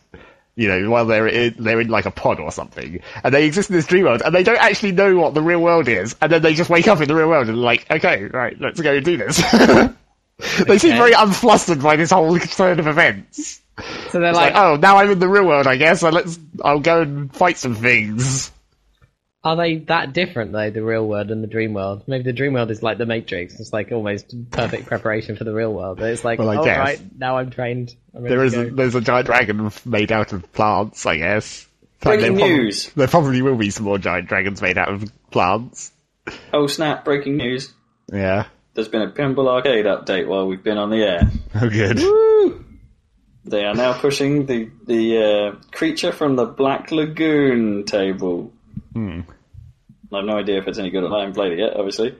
And it now supports Game Center. Interesting ones. Sounds familiar, that one. Yeah, I think that might be semi-famous. Yeah, they still haven't done the Twilight Zone update, though. They have the license for that now after the Kickstarter thing. But... Breaking news! So anyway, back to Guild Wars. I don't know, what else? The plant dudes, they have a really weird... Is the fact that they just like wake up into the world and then just function perfectly normally is kind of strange. And the other thing that I told Rob about was because they come from this dream or whatever. Yeah. Like one of their generic bits of sound effect that you know when you're talking to a merchant or whatever, and it just has like the generic greeting. One of their generic greetings is like "Follow your dream." Follow your dreams. Which yes. Whenever I hear that, I'm just like, the Cartman voice is going in my head. You can meet your good and live free. So yeah, that was funny and annoying. And they say that like all the time. Follow your dream and seize the moment. That's what they're all about. And exploring, apparently. That's their big thing. They want to see the world and are intrinsically fascinated by all these weird races that aren't made of plants. I don't know, it's kind of cool. It's like the kind of Star Trek mentality. Yeah, I guess. And then you got the Asuras, the little elf dudes who are all about making robots and and constant malfunctions. Okay. Naturally. It's not a bad motivation either. Oh, well, we were all about, like, just making robots. And their city is pretty fucked as well. It's just like a giant, like... I'm not sure if it's actually floating, but it's clearly very big, whatever it is. But it's like a giant rock pyramid that leads up to the top, like an open plaza at the top. And then there's like a giant cube of rock, which is like the council chambers that floats above the top of this pyramid thing. They're all about floating and teleportation, obviously. Cool. But that city is really dangerous because there's like no barriers at the edge, so you can just totally fall off. Awesome. Not that it matters if you die in town, but it's pretty. I was like, wait, there's no barrier here. I can just totally jump down there. I wonder what's down there. Oh wait, I just died. Awesome. 4 damage. That is actually pretty funny. Oh, and the other thing to do with fall damage, segueing casually into that, is one of the new things that they've introduced into the maps that wasn't there in the previous beta. They've introduced the idea of vistas, which are like, scenic flybys of interesting scenery. So you push a button when you're near it and it gives you a dumb flyby. And it does like a scenic flyby. But those are always, 90% of the time, they're like basically at the end of a jumping puzzle. So you have to how do I get up there? I have to climb this dodgy bit of scenery. So it's like this weird new sort of puzzle element to the game, of weird jumping puzzles. Because now you can jump, I guess. Okay. It's quite unusual for an MMO, right? Well, jumping it's sort of unusual for an MMO to embrace it. It's like World of Warcraft, you can jump, and that causes nothing but trouble, because people are always getting out of the level and stuff. Yeah, it's true. Or were. I mean, obviously, they fix things over time. Over 8 years, they've... But in Guild Wars 2, it's almost intentional, where it's like, this almost doesn't look like I should be able to climb up here, but I can. Yeah. By sort of dodgily exploiting the system of jumping by skidding up this slope to get to this vista point. So yeah, that was kind of weird. And I think there was an even bigger jumping puzzle that wasn't actually a vista. It was just like, go up here and get a bonus, an achievement. In-game achievements. Oh really? Okay. Well, they had those before, but I didn't, I hadn't seen, now there's in-game achievements where it's like, I got one for climbing up this jumping puzzle, and then I went to look at the achievement list, and there's like, there's 20 of them. So there must be 20 of these ingenious jumping puzzles in various places around the world. Which is kind of neat and weird. But yeah, that's still Guild Wars. Guild Wars is Guild Wars. News! Although not very original Guild Wars. It's still Guild Wars 2. And then I'm trying to remember what else I played apart from that. I'm sure there was some other stuff. It can't have just been Settlers 2. I mean, Settlers 2 takes a long time. We played some more Fez. Yeah, that's true. We played, we didn't really play more Fez. No, there was the problem. We got hit by the patch bug. Oh no, and they said they're not fixing it now, right? Yeah. Yeah, so they basically said, to the 1% of people that suffer from this, and it's like, 1% my ass. We are the 1%. We are the 1%. Exactly. It's, highly annoying, so our save is unloadable by the current version of the game. Still possibly fixable, but it would require deleting Rob's entire Xbox cache. Pretty much, which I don't really want to do. No. So, and we've got most of the way back to where we were, in fairness. Well, we did like a few hours solid session, knowing what we know, and... Well, yeah, I mean, we didn't have to think about any of the puzzles, but we still haven't got that many cubes compared to where we'd got. No, we had like near 50 before. We're like 30, we got all but one of the normal cubes. But yeah, and of course we had some of the annoying ones before, like most of the clock ones. And well, I don't know if the clock ones are that annoying. I mean, we did the jumping puzzle in Fez. That didn't take nearly as long as it did the first time. The sort of Meat Boy inspired section. Yeah, we did that pretty quick. Well, it was like first proper run, wasn't it? Yeah, basically. Yeah, I'm on fire, bitches. And then we had that stupid moment where it's like, wait, there's another door that comes out of that jumping puzzle. Damn it. We'd forgotten where it was, but luckily it was right at the bottom. So we're doing that. We still haven't really learnt anything new since last time we played it. We've discovered that black monolith thing. Oh yeah, the monolith. Fuck whatever that's about. We don't know what the bloody hell that does. It's just there. That was the first thing that was basically once we got the special thing that you get for finishing the game the first time. We were like, now this room appears to be empty normally, so we must have to go there and use this thing. Okay. And then we did. And then a black monolith appears and we're like, now what do we do? Yeah, that was a bit more to it than that, 'cause it was like in 2001. Yeah, kinda, yeah. There's like a symbol somewhere, and it kind of relates to something you have, and then from that you can discern what to do to one of the maps get this thing to happen. Easy to it. Kinda. Yeah. So the black monolith came up, and then we were like, now you have to do something else apparently, because that didn't appear to do anything at all. Yeah, that endgame ability hasn't proved quite as useful as we were hoping. No. There's a few things we're still highly confused and then about. we discovered that you could talk to owls. Fuck. Spoiler alert. Well, that may not be a spoiler, because had we ever tried that before? Do you want to hear what I said again? Yes. No, wait, no! Ah! Damn it. But yeah, owls are important, man. Yeah, and the trouble with that is that, of course, the owls only appear at night. Yeah. So you have to wait for the daylight cycle, and if you don't, like, spot them, if you don't happen to be passing through that screen when it's nighttime, you might not even know that there would be an owl there if it was nighttime. They do make a sound, though. Top tip, they have a noise. When they hoot at night. Yes, I guess. So yeah, we've got some more to do, I guess. Now, we've got at least one more lead to go on, the owls.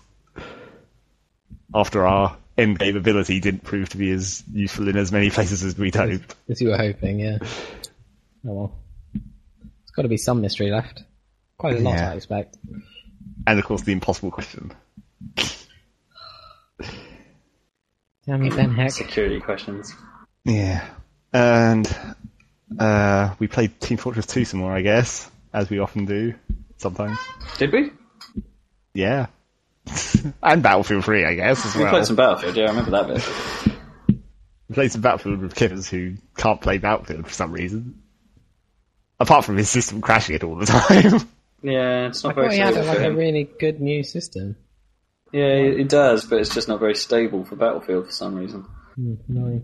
And then in fairness, mine isn't that stable for it, but mine's sort of calmed down over the last few patches, whereas Kipper's is just as bad as mine was. And then Kipper's read a hilarious hint towards a solution on the internet, where it's like, what you should do is run Origin through Steam by adding Origin into Steam, and that for some reason will make Battlefield 3 more stable. What? I don't believe that for a second. He was playing Battlefield last night, I noticed, because he was on Origin on Steam, and I was like, wait, that must mean he's playing Battlefield. But he didn't play for very long, so I didn't see what the result of that was. I'm guessing not, if he didn't play for very long. Maybe it crashed. Well, it was quite late. But yeah, we played some of that. That's Battlefield. And we played Team Fortress. That's Team Fortress. Indeed. So, not anything particularly interesting. Shall we move on? Yeah, I guess so. I seriously think there should be more stuff that I played, but I can't remember. Did we actually do a news section? Well, we talked about the Olympics, so I guess that was... Yeah, it's kind of news. Did you hear they're doing news! There's, some, a new edition of a PS3 is rumoured. Oh yeah, and they were going to announce slim. it at Gamescom, and then they said no, we're not going to.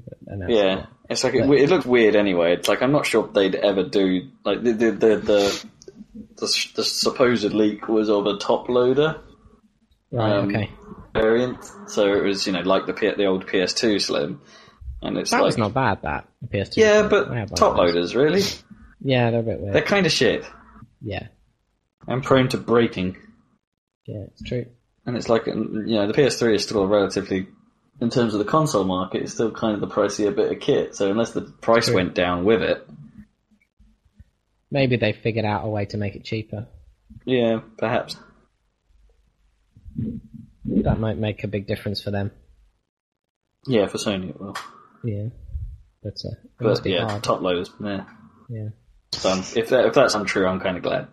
Your PS3 nearly ate a disc the other day, though. It did nearly eat a disc, yeah. It sort of wouldn't give it back until I turned it off and on again. And then it gave it back. I guess I might end up getting one of those then if I ever get a TV, because that's a good Blu-ray player, isn't it? It is a good Blu-ray player. It's a bit noisy, but I imagine the Slim version the Slim version's pretty quiet. But yeah. My old one is pretty damn noisy. We'll see about the Super Slim though. Maybe that'd be quieter again. But it's not real, is it? I don't know. I thought you said it wasn't real. Well, I don't know if I'd said that they're not announcing it at this I see. That they're rumoured, but maybe they'll announce it another time. But who knows? But they have to announce their new console next year, so they better... Well, I'm not sure Sony will. 10-year plan. Yeah. No one believes in the 10-year plan. Yeah, Xbox are going to, so... E3, so... Probably Sony will too. We'll do something. That's only 11 months away. Yeah, that's true. It's ages, but still.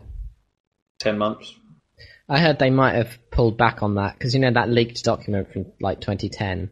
Oh yeah. The Kinect having the version 2 having 2 cameras for stereo, which sounds like an awesome idea, but I think they might have backtracked on that because it seems like more recent documents might have leaked, which are less. Well, current Kinect works pretty good, but they just need to give it more.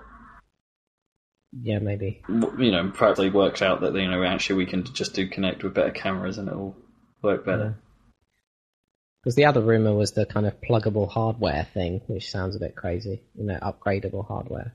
Like they're saying, one thing that they was in some of this leaked stuff that actually does make sense is that they have like separate processors for like the application level and the dashboard effectively. So basically you can do TV related, dashboard related, internet related stuff, and it doesn't affect the performance in the game because that's running on a different processor that's adapted. So probably I'm guessing that the application level one will run on like a mobile chip. Yeah, I thought the PS3 kind of did that anyway, doesn't it? Because it dedicates one of its cell cores, I thought, to the OS. Yeah, well I guess that's the equivalent, isn't it? Yeah. But they're talking about dumb things like, hey, play this sports game while you're watching the sports championship on TV, and play along. You don't want to play along; you want to play it before, so you can predict the outcome. Yeah, use it to help with gambling.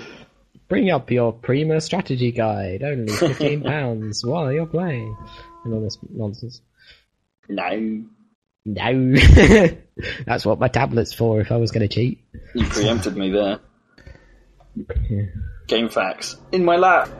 Exactly. Lap facts. That reminds me of something else I actually played. Train. Yes, a train.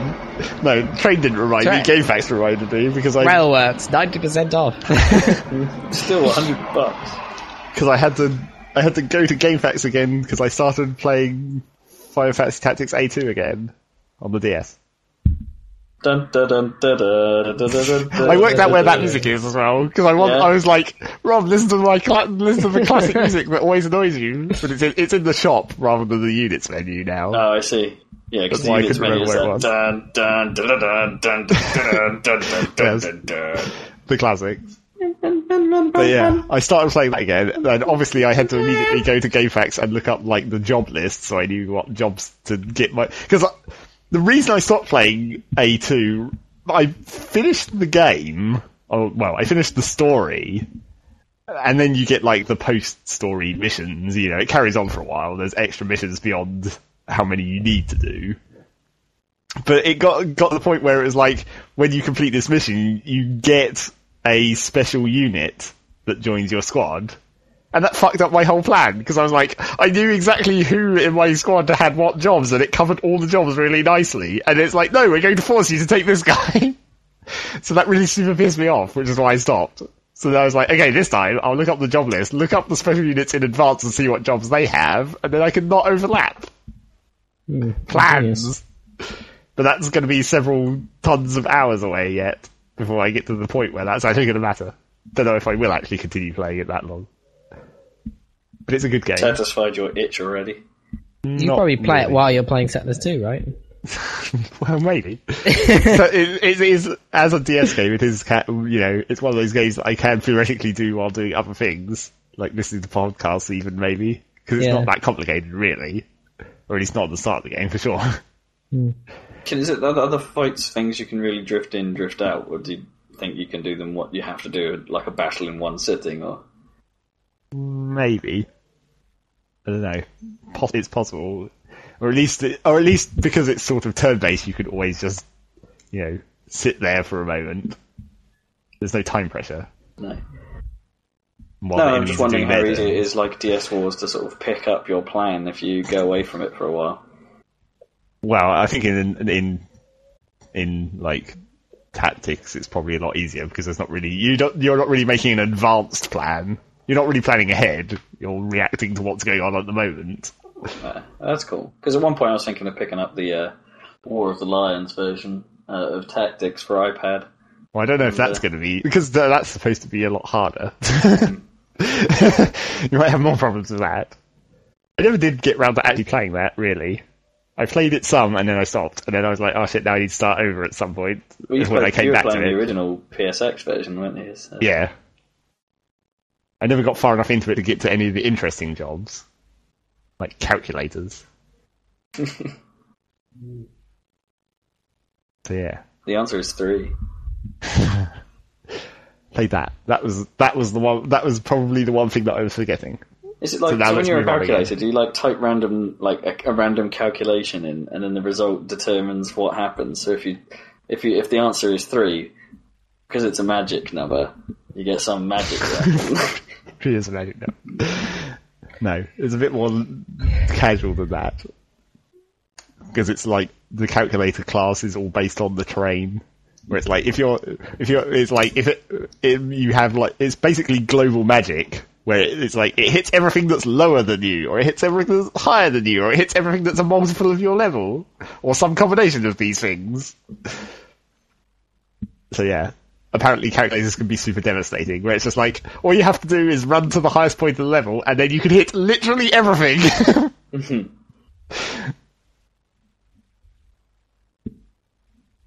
So anyway,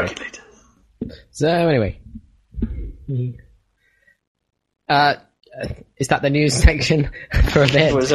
Well, yeah, we went back to the play section. Are you done? Can you think of anything else? No. Shall I do my bit? Because you've got Mass Effect, right? Well, I'm not really sure how much I could talk about Mass Effect, in fairness, because we're still under the spoiler agreement. Are we? Well, Zach. Zach needs to play it. Shit. Yeah, okay. I keep forgetting to actually go and buy that, because it's like 20 quid or whatever off Amazon. I could totally easily get it for a cheap enough price now. Yeah. You should do that. You might be able to find it. If they have disc copies, you might be able to find it even cheaper. But... Well, last time the disc copies were 20. But oh, really? Okay. It might have come down more, because it has been a little while since then. Yeah, well, it was 20 on Xbox when I picked it up, so... Shall I talk a bit about Max Payne? Max Payne! Allow me to present Max Payne. Maximum Payne. New York's finest, with the highest mobster body count ever. So, yes, I've got Max Payne 3 in the Steam sale. And, booted that up on my PC. Runs a lot better than freaking Witcher 2, let me tell you. It looks really good. It runs fucking great. So it's Max Payne. It's the same voice actor, so it sounds like Max Payne. It's got the same theme and everything. There's a lot of cutscene going on. It's because it's Rockstar now, right? Yeah. So, and not and the Reflections bag anymore. Yeah. And it seems to be... very important to them to transfer from cutscene into gameplay seamlessly. That seems to be their thing. So it's like, and that might be why it's 35 gig download, because I think they've got all because the cutscene is all rendered in engine, right? But it is a full motion video, I think. So they've I the found it style. hard to tell from what I've seen of the game so far. And it's like, and if it is like full 1080p video, then it's it's really well done, because it's 1080p at 60 frames per second, HD, proper full on well encoded video, and it's like, that does explain the size somewhat. Yeah, but it is. It is a very smooth transition, because it looks very weird in some games. Like do you remember in Arkham Asylum, like how they have cutscenes that are in engine, but they look completely different because it's all lit weirdly and it's video. And it's badly compressed or whatever it is. But this, it's totally seamless. And although stylistically, it's like, well, I much prefer this, to be honest, to the sort of stupid comic book panels of the previous games, which I was never a big fan of. Well, it made sense then, because it was more of a technical limitation, I suppose. Yeah, that makes more sense. I mean, I like the style, but I wasn't sure about that way of presenting it. But yeah, so this is just like cutscene, but with the typical kind of Rockstar flourish on the character animations and stuff in the cutscene. It transfers directly into gameplay. But they do a lot of sort of trying to convey that Max Payne is a bit fucked up. They kind of have like a lot of weird camera effects, happens all the time, constantly. Yeah. These these super color swatch, like these corgis. Yeah, blurs and stuff. Yeah, a bit like the corgis in the Olympics ceremony Bond video. So so there's a lot of that. But they have this thing as well where they highlight words of dialogue in the that pop up on screen or whatever. And I thought that would get really annoying, but actually it only happens on really significant stuff. Yeah, that doesn't happen as often as I was expecting. Yeah, so that's nice. That's much better than I feared. I mean, they're a bit crazy with those effects, but it's not too. I mean, it does suit it because Max Payne was always completely over the top and crazy in terms of sort of stylistically. Like it was always like it was never subtle, was it, Max Payne? No. So it kind of fits. But then so it transfers into the gameplay. But I don't know about you guys, but when I get a new game, I'm always like when it like ends its cutscene and goes into and you finally have control, you want to kind of play for a bit so that you can, learn, what's effective and how to move around and what every button does and all that stuff. You know what I mean? But for this opening area. Yeah, the tutorial area. This kind of lacked that a bit. It was kind of like, oh, okay, now you're shooting dudes, and then almost immediately after, more cutscene, and it's like, I just want to get to a bit where I can, like, run around and, like, learn to play a bit. Yeah, so it in the midst of, like, setting up an interesting story and stuff, it didn't really give you a chance to, like, learn to play the game until a bit later, which was a bit frustrating, because it's like, on the one hand, I want to enjoy this introduction and everything, on the other hand, I want to, like, feel that when I get it transfers control to me and I'm in a room full of bad guys, I can actually deal with it because I know what each button does. So does it come across as a bit of a trial by fire? Is it difficult because you're just there, and is it just an easy segment that's just a bit... Yeah, exactly. It's easy. It's not a hard section because that would be really punishing. Weird, but it's just like, even if it's really easy, I still want to feel, do you know what I mean? That I know how the game controls and stuff. Because I don't want it to be easy, really, if I'm shooting bad guys and stuff. Like, it feels a bit cheap if it's like, oh, I'm killing people and I don't really know how I'm doing it, or I'm not really, it seems to be a bit random or whatever, because I haven't quite got the controls down and stuff. Anyway, but after that first bit, you do get to learn how it plays. And obviously, it's different, given these years. It's a bit of a strange mishmash, actually. Like, because... Do you remember, like, when it switched from Max Payne to Max Payne 2, suddenly the shoot dodge was a lot cheaper on the bullet time. You have a meter of bullet time. Free, wasn't it? Yeah. I remember it being free.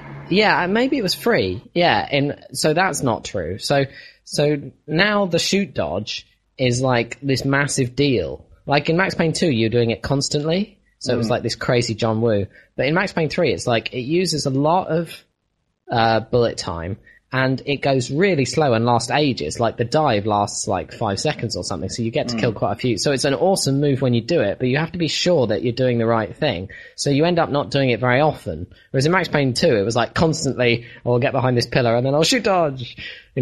Constantly shoot dodging around. I'll be behind the next one and then I'll shoot dodge. Shoot dodge again. Yeah, and you quite rarely deployed the actual bullet time in Max Payne 2, because you were constantly shoot dodging instead. And I really enjoyed that over the first game because the shoot dodge was really fun, and I found it quite annoying that it was limiting you. But in 3, it's like, it's kind of cool because it's like you don't do it very often, but when you do, it's very dramatic or whatever. But you have to be sure that it's the right moment. Yeah, I was about to say, because from what I'm seeing of the game, it can quite easily go badly wrong. Yeah, it can go wrong easily. Like if you accidentally sort of try and use it and you clip a wall at the wrong time, for instance, which actually sort of, at times, fairly convincingly stuns him out of the dodge. Train. But then, of course, you can sort of be in that stunned state. Well, there's a dude right in front of you. Right and then there, you're fucked. Yeah, and it has like a last stand thing as well. Like when you're about to die, like kind of like in Call of Duty, it gives you well, as far as I can see, it doesn't happen all the time either. That it's pretty cool when it does, but it's just like it's kind of not every time will it give it to you. So it's a question of what's the main flow of gameplay, and it's more like a standard shooter, I guess. But the shooting is really satisfying. Like when you actually hit someone, it really feels like the impact is like. Yeah, they've gone for the high damage model. High damage, yeah. And so you've got a cover button like Gears of War or whatever, like a standard third-person shooter now. So you can use that to, in the normal style. There's a duck button, there's a toggle, but when you use it, you go incredibly slowly, so it's like basically useless. So you can't like crouch around. Do you know what I mean? You can't duck walk. And there's a sprint button, but it doesn't seem to make me much faster either. So it's kind of strange. But so it seems to me that the rhythm is like, you move into a new area or something, and as soon as you see a guy, you hit the because you're going to get shot immediately, because so you hit the bullet time, and then you have to kill him and earn enough bullet time back that you haven't lost any in the interaction, ideally. You see what I mean? So, and even when you're behind cover, when you pop up, you get shot quite badly because you're exposed. So it tends to be like pop up, hit the bullet time, try and hit 3 people's heads or whatever, and then make sure you toggle off the bullet time so you're not wasting it. And then, because that becomes very irritating when you go into a new section and you haven't got any bullet time, it becomes quite a lot more difficult or just a pain, you know, because you can't shoot dodge either, obviously, if you've got no bullet time. No. I don't think. Yeah. Yeah. From what I saw, the dodging actually uses quite a hefty chunk of your... It uses a chunk. Yeah, and the only way to earn bullet time is by killing people, I think, and you don't get that much even on like normal mode. You don't even get that much ammo. Like, I've been running out of ammo in these early stages. I don't think I've quite figured out all the, you know, because you kind of have, you know, a pistol, and then you've got like, or Uzi, like one-handed weapons, and you can double them up, or you can have a rifle or a shotgun, which you can kind of carry while you're shooting with a pistol, which looks really cool. I saw that. The animation for that is pretty neat. Yeah, I thought, like how he sort of carries the gun in the other hand while... Yeah, I mean, they're pretty hot on the animation in general of Max. Like, he has a lot of weight, kind of like in, you know, Red Dead or something, but now it's like a smooth movement rather than which it had to be, right? Because if that had maneuvered like L.A. Noire, it would have been a disaster. So they've kind of managed to marry the, like, snappy shooter controls to, like, a convincing character weight and movement, which is really cool and interesting. Yeah. And yeah, so I haven't played too much of it, but I've been quite enjoying the set pieces and the story. Like, there was a big shootout in a big stadium, which was kind of cool. Lots of nice little sections, you know, broken up with sniping sections, and I mean, in the first mission of the game, you end up, like, as they say on Giant Bomb, it gets ridiculous pretty quick. You're already hanging off a helicopter, shooting incoming RPG rounds, you know. Sweet. Yeah, exactly. So it's like crazy, and it looks great. But yeah. Are you thinking at this point in the game that Max should lighten up a bit? Not yet, but that's what a lot of people say. It's just like, you know, most of the game is like him sort of going, mope, woe is me. Oh, I knew this would happen because I was there. But it was always really badly because I'm there. I don't know. Max Payne was always a bit like, and like, I had a sense of humor, but it was like a dark kind of. It wasn't Max that had the sense of humor, really. It was like the little weird TV programs in the world and stuff. Do you remember those? And, I don't remember being quite so mopey. Maybe it was. That's what people are saying. But yeah, perhaps not. Well, anyway, I haven't got far enough for him to be like really pissed off yet. He seems to be. Yeah. I thought I did think the screen effects were done a little much, like, because I've seen a section of the favela, and you're just walking around for a while, and it's doing it like every few seconds. Yeah, that's kind of annoying. Like, maybe they should have toned that down. It's a little overdone. Yeah.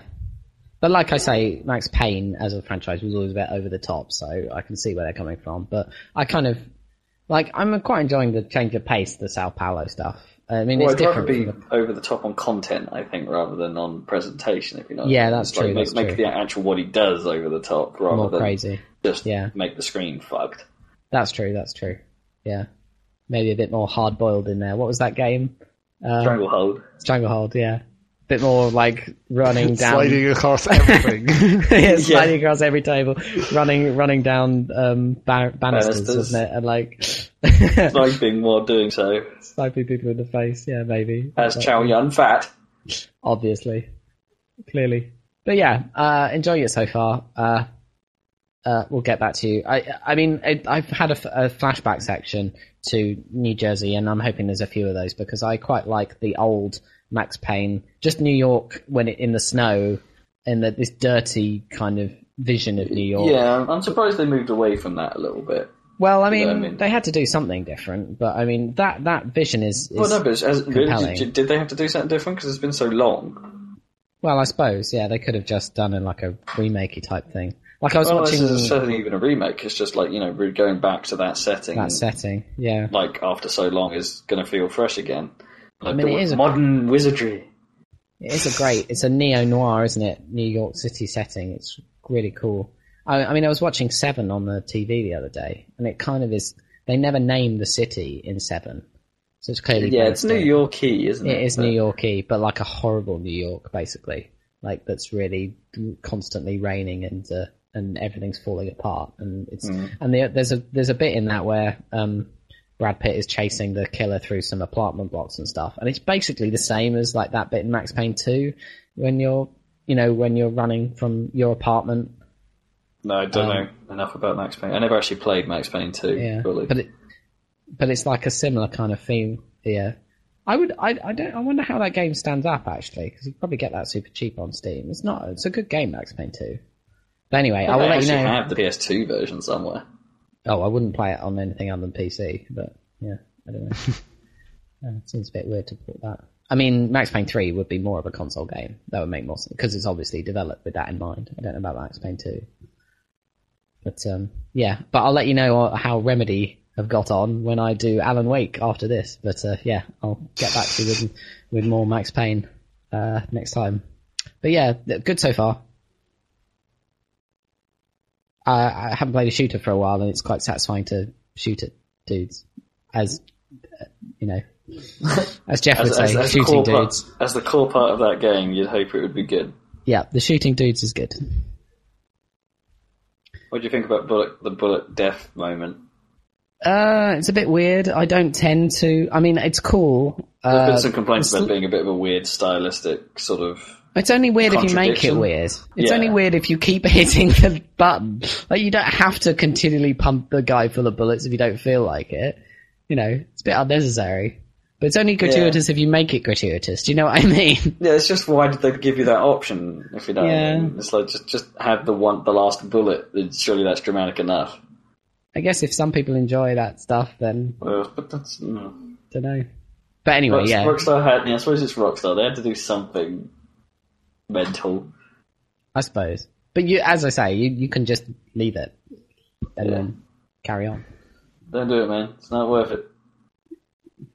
I'm wondering if it wastes your ammo, though. I can't really tell if it's like free ammo. Because the HUD disappears. Yeah, exactly. So I tend not to do it for that reason, because it's like, well, I'm running low anyway, I better not keep shooting, since this guy's already dead.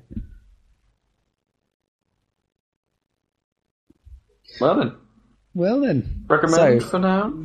Well, I'll leave my recommendation, but I'm enjoying it so far. But I'll let you know when I've played a bit more. Right, Rob, what have you been playing? Tiny bit more pinball. Not a massive amount. I haven't had much time to do much this week, in all honesty, so it's... But I did manage to finally clear Mass Effect 3. Mass Effect 3. And I've finished it with the extended cut ending. Okay, so I haven't seen that. Well, I've sort of done a bit of research on it as well and looked up like the normal versions of the endings and things like that, and it's like... I can see how the new one really sort of improves a few aspects, but I'm not entirely sure it's such a big deal that was made of it, if you know what I mean. I know people that... big a deal of the extended cut, they made a big deal of the original. Yeah, I know what I mean, but I sort of like, even knowing how the original plays out, it's like, I'm not so sure that it's really as bad as it's made out. Yeah, that was my feeling, right? That's what I said at the time. There's a couple... I agree, there are some points which are a little bit weird, and you're just like, wait, what? How did that happen, and why are they doing this, like, without it? Which are definitely explained by the extra scenes. Just clear up the weirdness. Yeah, it's because it's not just the ending, as I say. That there's a lot of extra interspersed scenes, like from the Earth sequence onwards. Okay. Like just right in the middle of you doing something, there'll be an extra bit slotted in that kind of explains something. Is there any new gameplay in there then, or is it just cuts? No, there's no new gameplay. It's just extra scenes, mid gameplay, basically, and there's an additional ending. I'm pretty sure Paragon and Renegade doesn't make a difference. Yeah, sure. That's no longer. That's what annoyed people, though, right? And one of the things that annoyed people was that that doesn't make a difference. It's pretty much like, this isn't spoiler territory here. It is pretty much choose an ending. Yeah, dial an ending. It's the Deus Ex thing, and with a certain amount, and even the Galactic Readiness thing, Deus Ex, but, and even the Galactic Readiness thing, or the the EMS or something that they refer to it as the.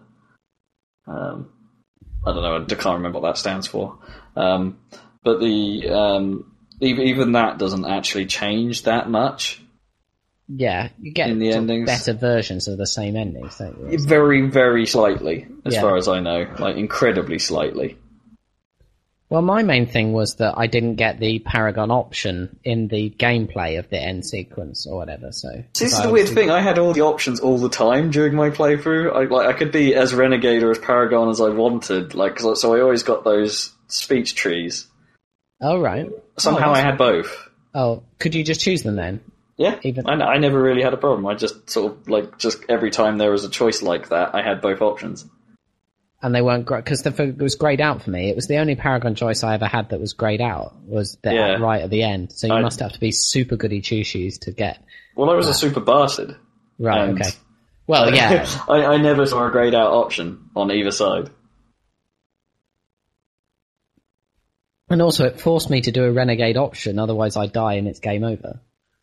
Oh, did it? Yeah. Because I couldn't choose. I couldn't choose the Paragon, and then immediately after that. There's 2 Renegade moments, action moments, and if you pass them both up, then you just die, and that's it. Huh. Yeah. Maybe the DLC changes that so you get more options. Well, I don't know. I'm struggling to remember any real momentous Renegade moments. There's one. I'm talking about. I mean, I don't want to spoil it for that, but this is Elusive Man stuff, right? Yeah. Right. Oh, okay. I think, I didn't realise... I don't remember pulling the trigger at that point. Yeah. Anyway. Yeah, it's interesting. I'm I can. There's some non-spoilery stuff I can talk about. Boss fights in that game suck balls. Yeah. It's they are so friggin' irritating. There's a section where there's something firing giant laser beams at you and you're on the ground with a target painter. That is possibly the shittest moment in the game. Oh yeah, I know the bit. At the end of the quarry and stuff. Yeah. Yeah. Yeah, that was terrible. I fucked that up awful. 5 times or something. I was thinking, this is I did it much more than 5 times. It took me fucking hours to do that. It's like freaking Poison Ivy all over again, only worse. Do you remember? Yeah, that was pretty bad. Yeah. But it was just... It's inconsistent. The giant death laser seems to sometimes, its tracking behaves weirdly. You have to, roll at the right point. Well, this is the thing. If you have to roll at the right moment to avoid it, but if you're walking in that direction before rolling, it tracks into your roll. Yeah, so you have to, change direction and roll, I guess. And I have had times where the tracking has just twitched. Yeah. At the end, weirdly, and it's just hit me. And I have been killed by when the laser has passed me, and there's nothing visible, and I've just died. Yeah, it's a bit fucked up, that whole section. It's not and even there are times where the laser painter doesn't seem to work, it goes to the tone, but then nothing happens. So it's right, I've got to wait for the next cycle and do it again, and then it happens. It's it's just shit. Yeah. There's no way. It's just a badly made section, and it's annoying because it's this epic fight going on in the background. The actual setting and the music and all that is really well made. It's just what you're doing is terrible. Yeah, it is a shame. They could have just made that a sequence, and I wouldn't really have minded. No, you've done enough stuff up to that point in that mission to make it it's fine. Awesome. Just sort of pull the trigger. That would have done. Yeah. Humbug. Oh, and again, not a spoiler, I suppose, because you pretty much always know it's coming. There's a character that you meet a third of the way through the game called Kai Lang, and naturally there's a face-off, and that was pretty awful as well. I kind of won that without knowing how. He just sort of died. Yeah, it's not that. because you're kind of falling into the floor all the time with that.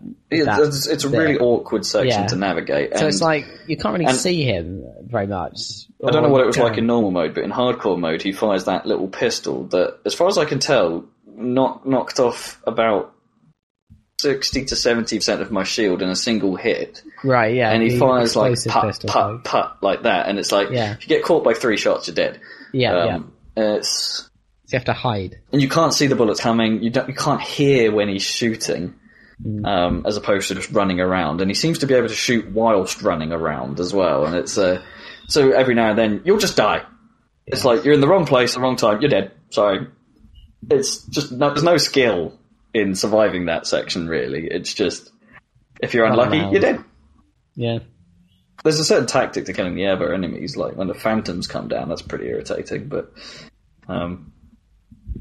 Yeah, how did you feel about that section right at the end where you're defending the missile? The missile batteries? Yeah. Good God, that's insane. Yeah, it's crazy, but kind of cool though, because at that point you're quite powered up. Difficult. It's legitimately difficult rather than...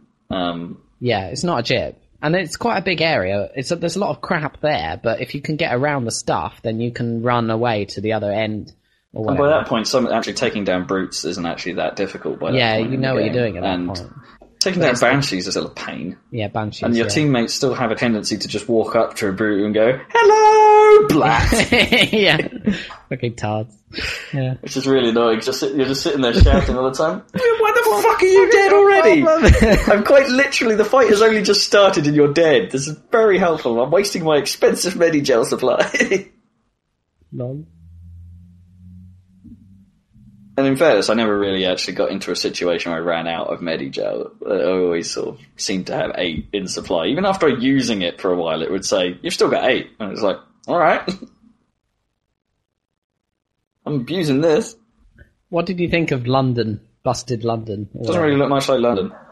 No, I like that they had like a bunch of the stupid vehicle from the first game. Like, the Makos hanging about. Makos. Yeah, getting knocked. Cool. Yeah. Oh man, I mean, there's enough lens flare in that game already, but like Earth is like just lens flare city with the Reapers. That is a cool effect. Yeah, it looks awesome. Those AA turrets are neat. But yeah, it's mental. That whole end section is hard, but when you're running, it feels Sovereign, justified in its Sovereign, difficulty. Sorry, the other Harbinger, isn't it? When you're running towards Harbinger, that's like crazy. There's some added stuff there that explains a few things. Oh really? As well. Okay, cool. Yeah. But anyway, we'll have to save the detail of the extended cut fight for Zachary Billis. To when Zach does it. I didn't think the ending was bad. I quite liked it. No, I think it's fine. I mean, yeah. I won't say any more, but maybe go back over my original comments and see what I said then. And by the time Zach comes around and we can have a full discussion, possibly. But yeah, it was a pretty good game. I kind of wish they mixed up some of the levels a little more. Mixed them up? As in, because it's pretty much always go here, kill some dudes. Yeah. Go here, kill some dudes. Somehow I just wanted a bit more variation in what I was doing. It wasn't much. It wasn't like explore the galaxy. It was more like, oh god, we've got to save the galaxy. Let's go to all the places and deal with it, rather than. Yeah, although you're still exploring, sort of. Kind of, but it's not like as much. There's not much to really find that's interesting on your own. It's not that you really find places where there's missions. You have to be told there's a mission there, and then you can do it. I did have a few things fuck up. Like, I'm sure there were a few... Yeah, I had some bugs. I have uncompletable quests on the Citadel. Yeah, exactly. Like, I had all the items. Yeah. I had everything that people wanted. It's like, well, I just got that. You go to the Citadel, can't find the guy. That was, I mean, at the time, everyone was going on about how buggy Skyrim was, and I'm like, well, at least I can finish quests in fucking Skyrim. Well, not always. yeah, but I mean, I didn't have any problems in Skyrim, whereas in Mass Effect, I did, and it's like, well, yeah, there's supposedly something to do on Decuna as well. Right, yeah. Like for an Elcor diplomat hanging about in the Citadel. Oh, yeah, so I spoke to him, and he's like, go to Decuna. I go there, there's nothing to do. I come back and talk to him again, and he's like, thanks for that. What? Oh, what did I just do? Maybe you like picked up an item or some shit on that. There was nothing there on that planet. Oh, I don't know, man. Yeah, it was fucked up. It was just like, I'll take that. I'll take that experience. And it's like, so I did practically everything I could in the galaxy as well, and I didn't have enough to max level. No. So I got to level 56, and there's nothing left for me to do in that world that I can do. Yeah. And you even did some of the multiplayer and shit, didn't you? Yeah, you don't gain Shepherd experience from the multiplayer. No, but you. It is unnecessary to do the multiplayer now, which is nice. Yeah.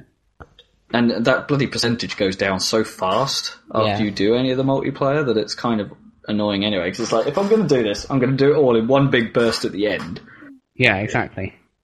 But then you sort of realise, well, I don't really have to. Not now. Oh, cue people entering the house. Okay. Well, we're getting towards the end now, aren't we? How are we doing? Yeah. Yes, we're still live. There we go. I said it would happen. Did you? Okay. Oh. So there. Yeah, so I'm done with that now. I think you can look forward to Saints Row chat next time. Excellent. Giant purple floppy dildo attacks. I'm properly looking forward to playing that. Crazy. Not because of the big purple floppy dildos that make people explode, I think, at some point, but... Well, that's what you say. Okay, we'll see. I'm more interested in auto-tuned Gangster Man. Indeed. Okay, so that's for next time. Shall we wrap it up then? Do you think? I don't know. We haven't got time. I don't know. I'm out, I think. I've not got much to talk about other than that. Oh, I played a bit of Death Rally on iPad as well. I heard they're bringing that to PC, which I don't understand, because it was a PC game like 10 years ago, wasn't it? But it's remade. It's like, so it's different. It remade? It's okay. It's like fully remade rather than just a port. Oh, okay. It's it's got 3D graphics and like things. So you'll be able to play that. There's not a crazy amount to it, though. No, sure. But maybe it plays quite well on iPad, in fairness, but it's like there's very little actual content. Yeah. That's Remedy, isn't it? Yeah. Lol. Yeah. Okay. And it was free for a while on iPad. I'm not sure it is now, but... Yeah. You have to catch it when it's free, don't you? Bonus? So yeah, I'll check out still that. There? Hello? Yeah. I thought it disappeared for a while there. Okay. Not really. So I'll check out that Pinball Arcade news. Oh yeah. Okay, yeah, check out the Black Lagoon table. Creature the Black Lagoon. And we'll report back on that next time. Alrighty. Okay. I think we're just about done here. Yeah, we're just about done. Goodbye from the Saladcast.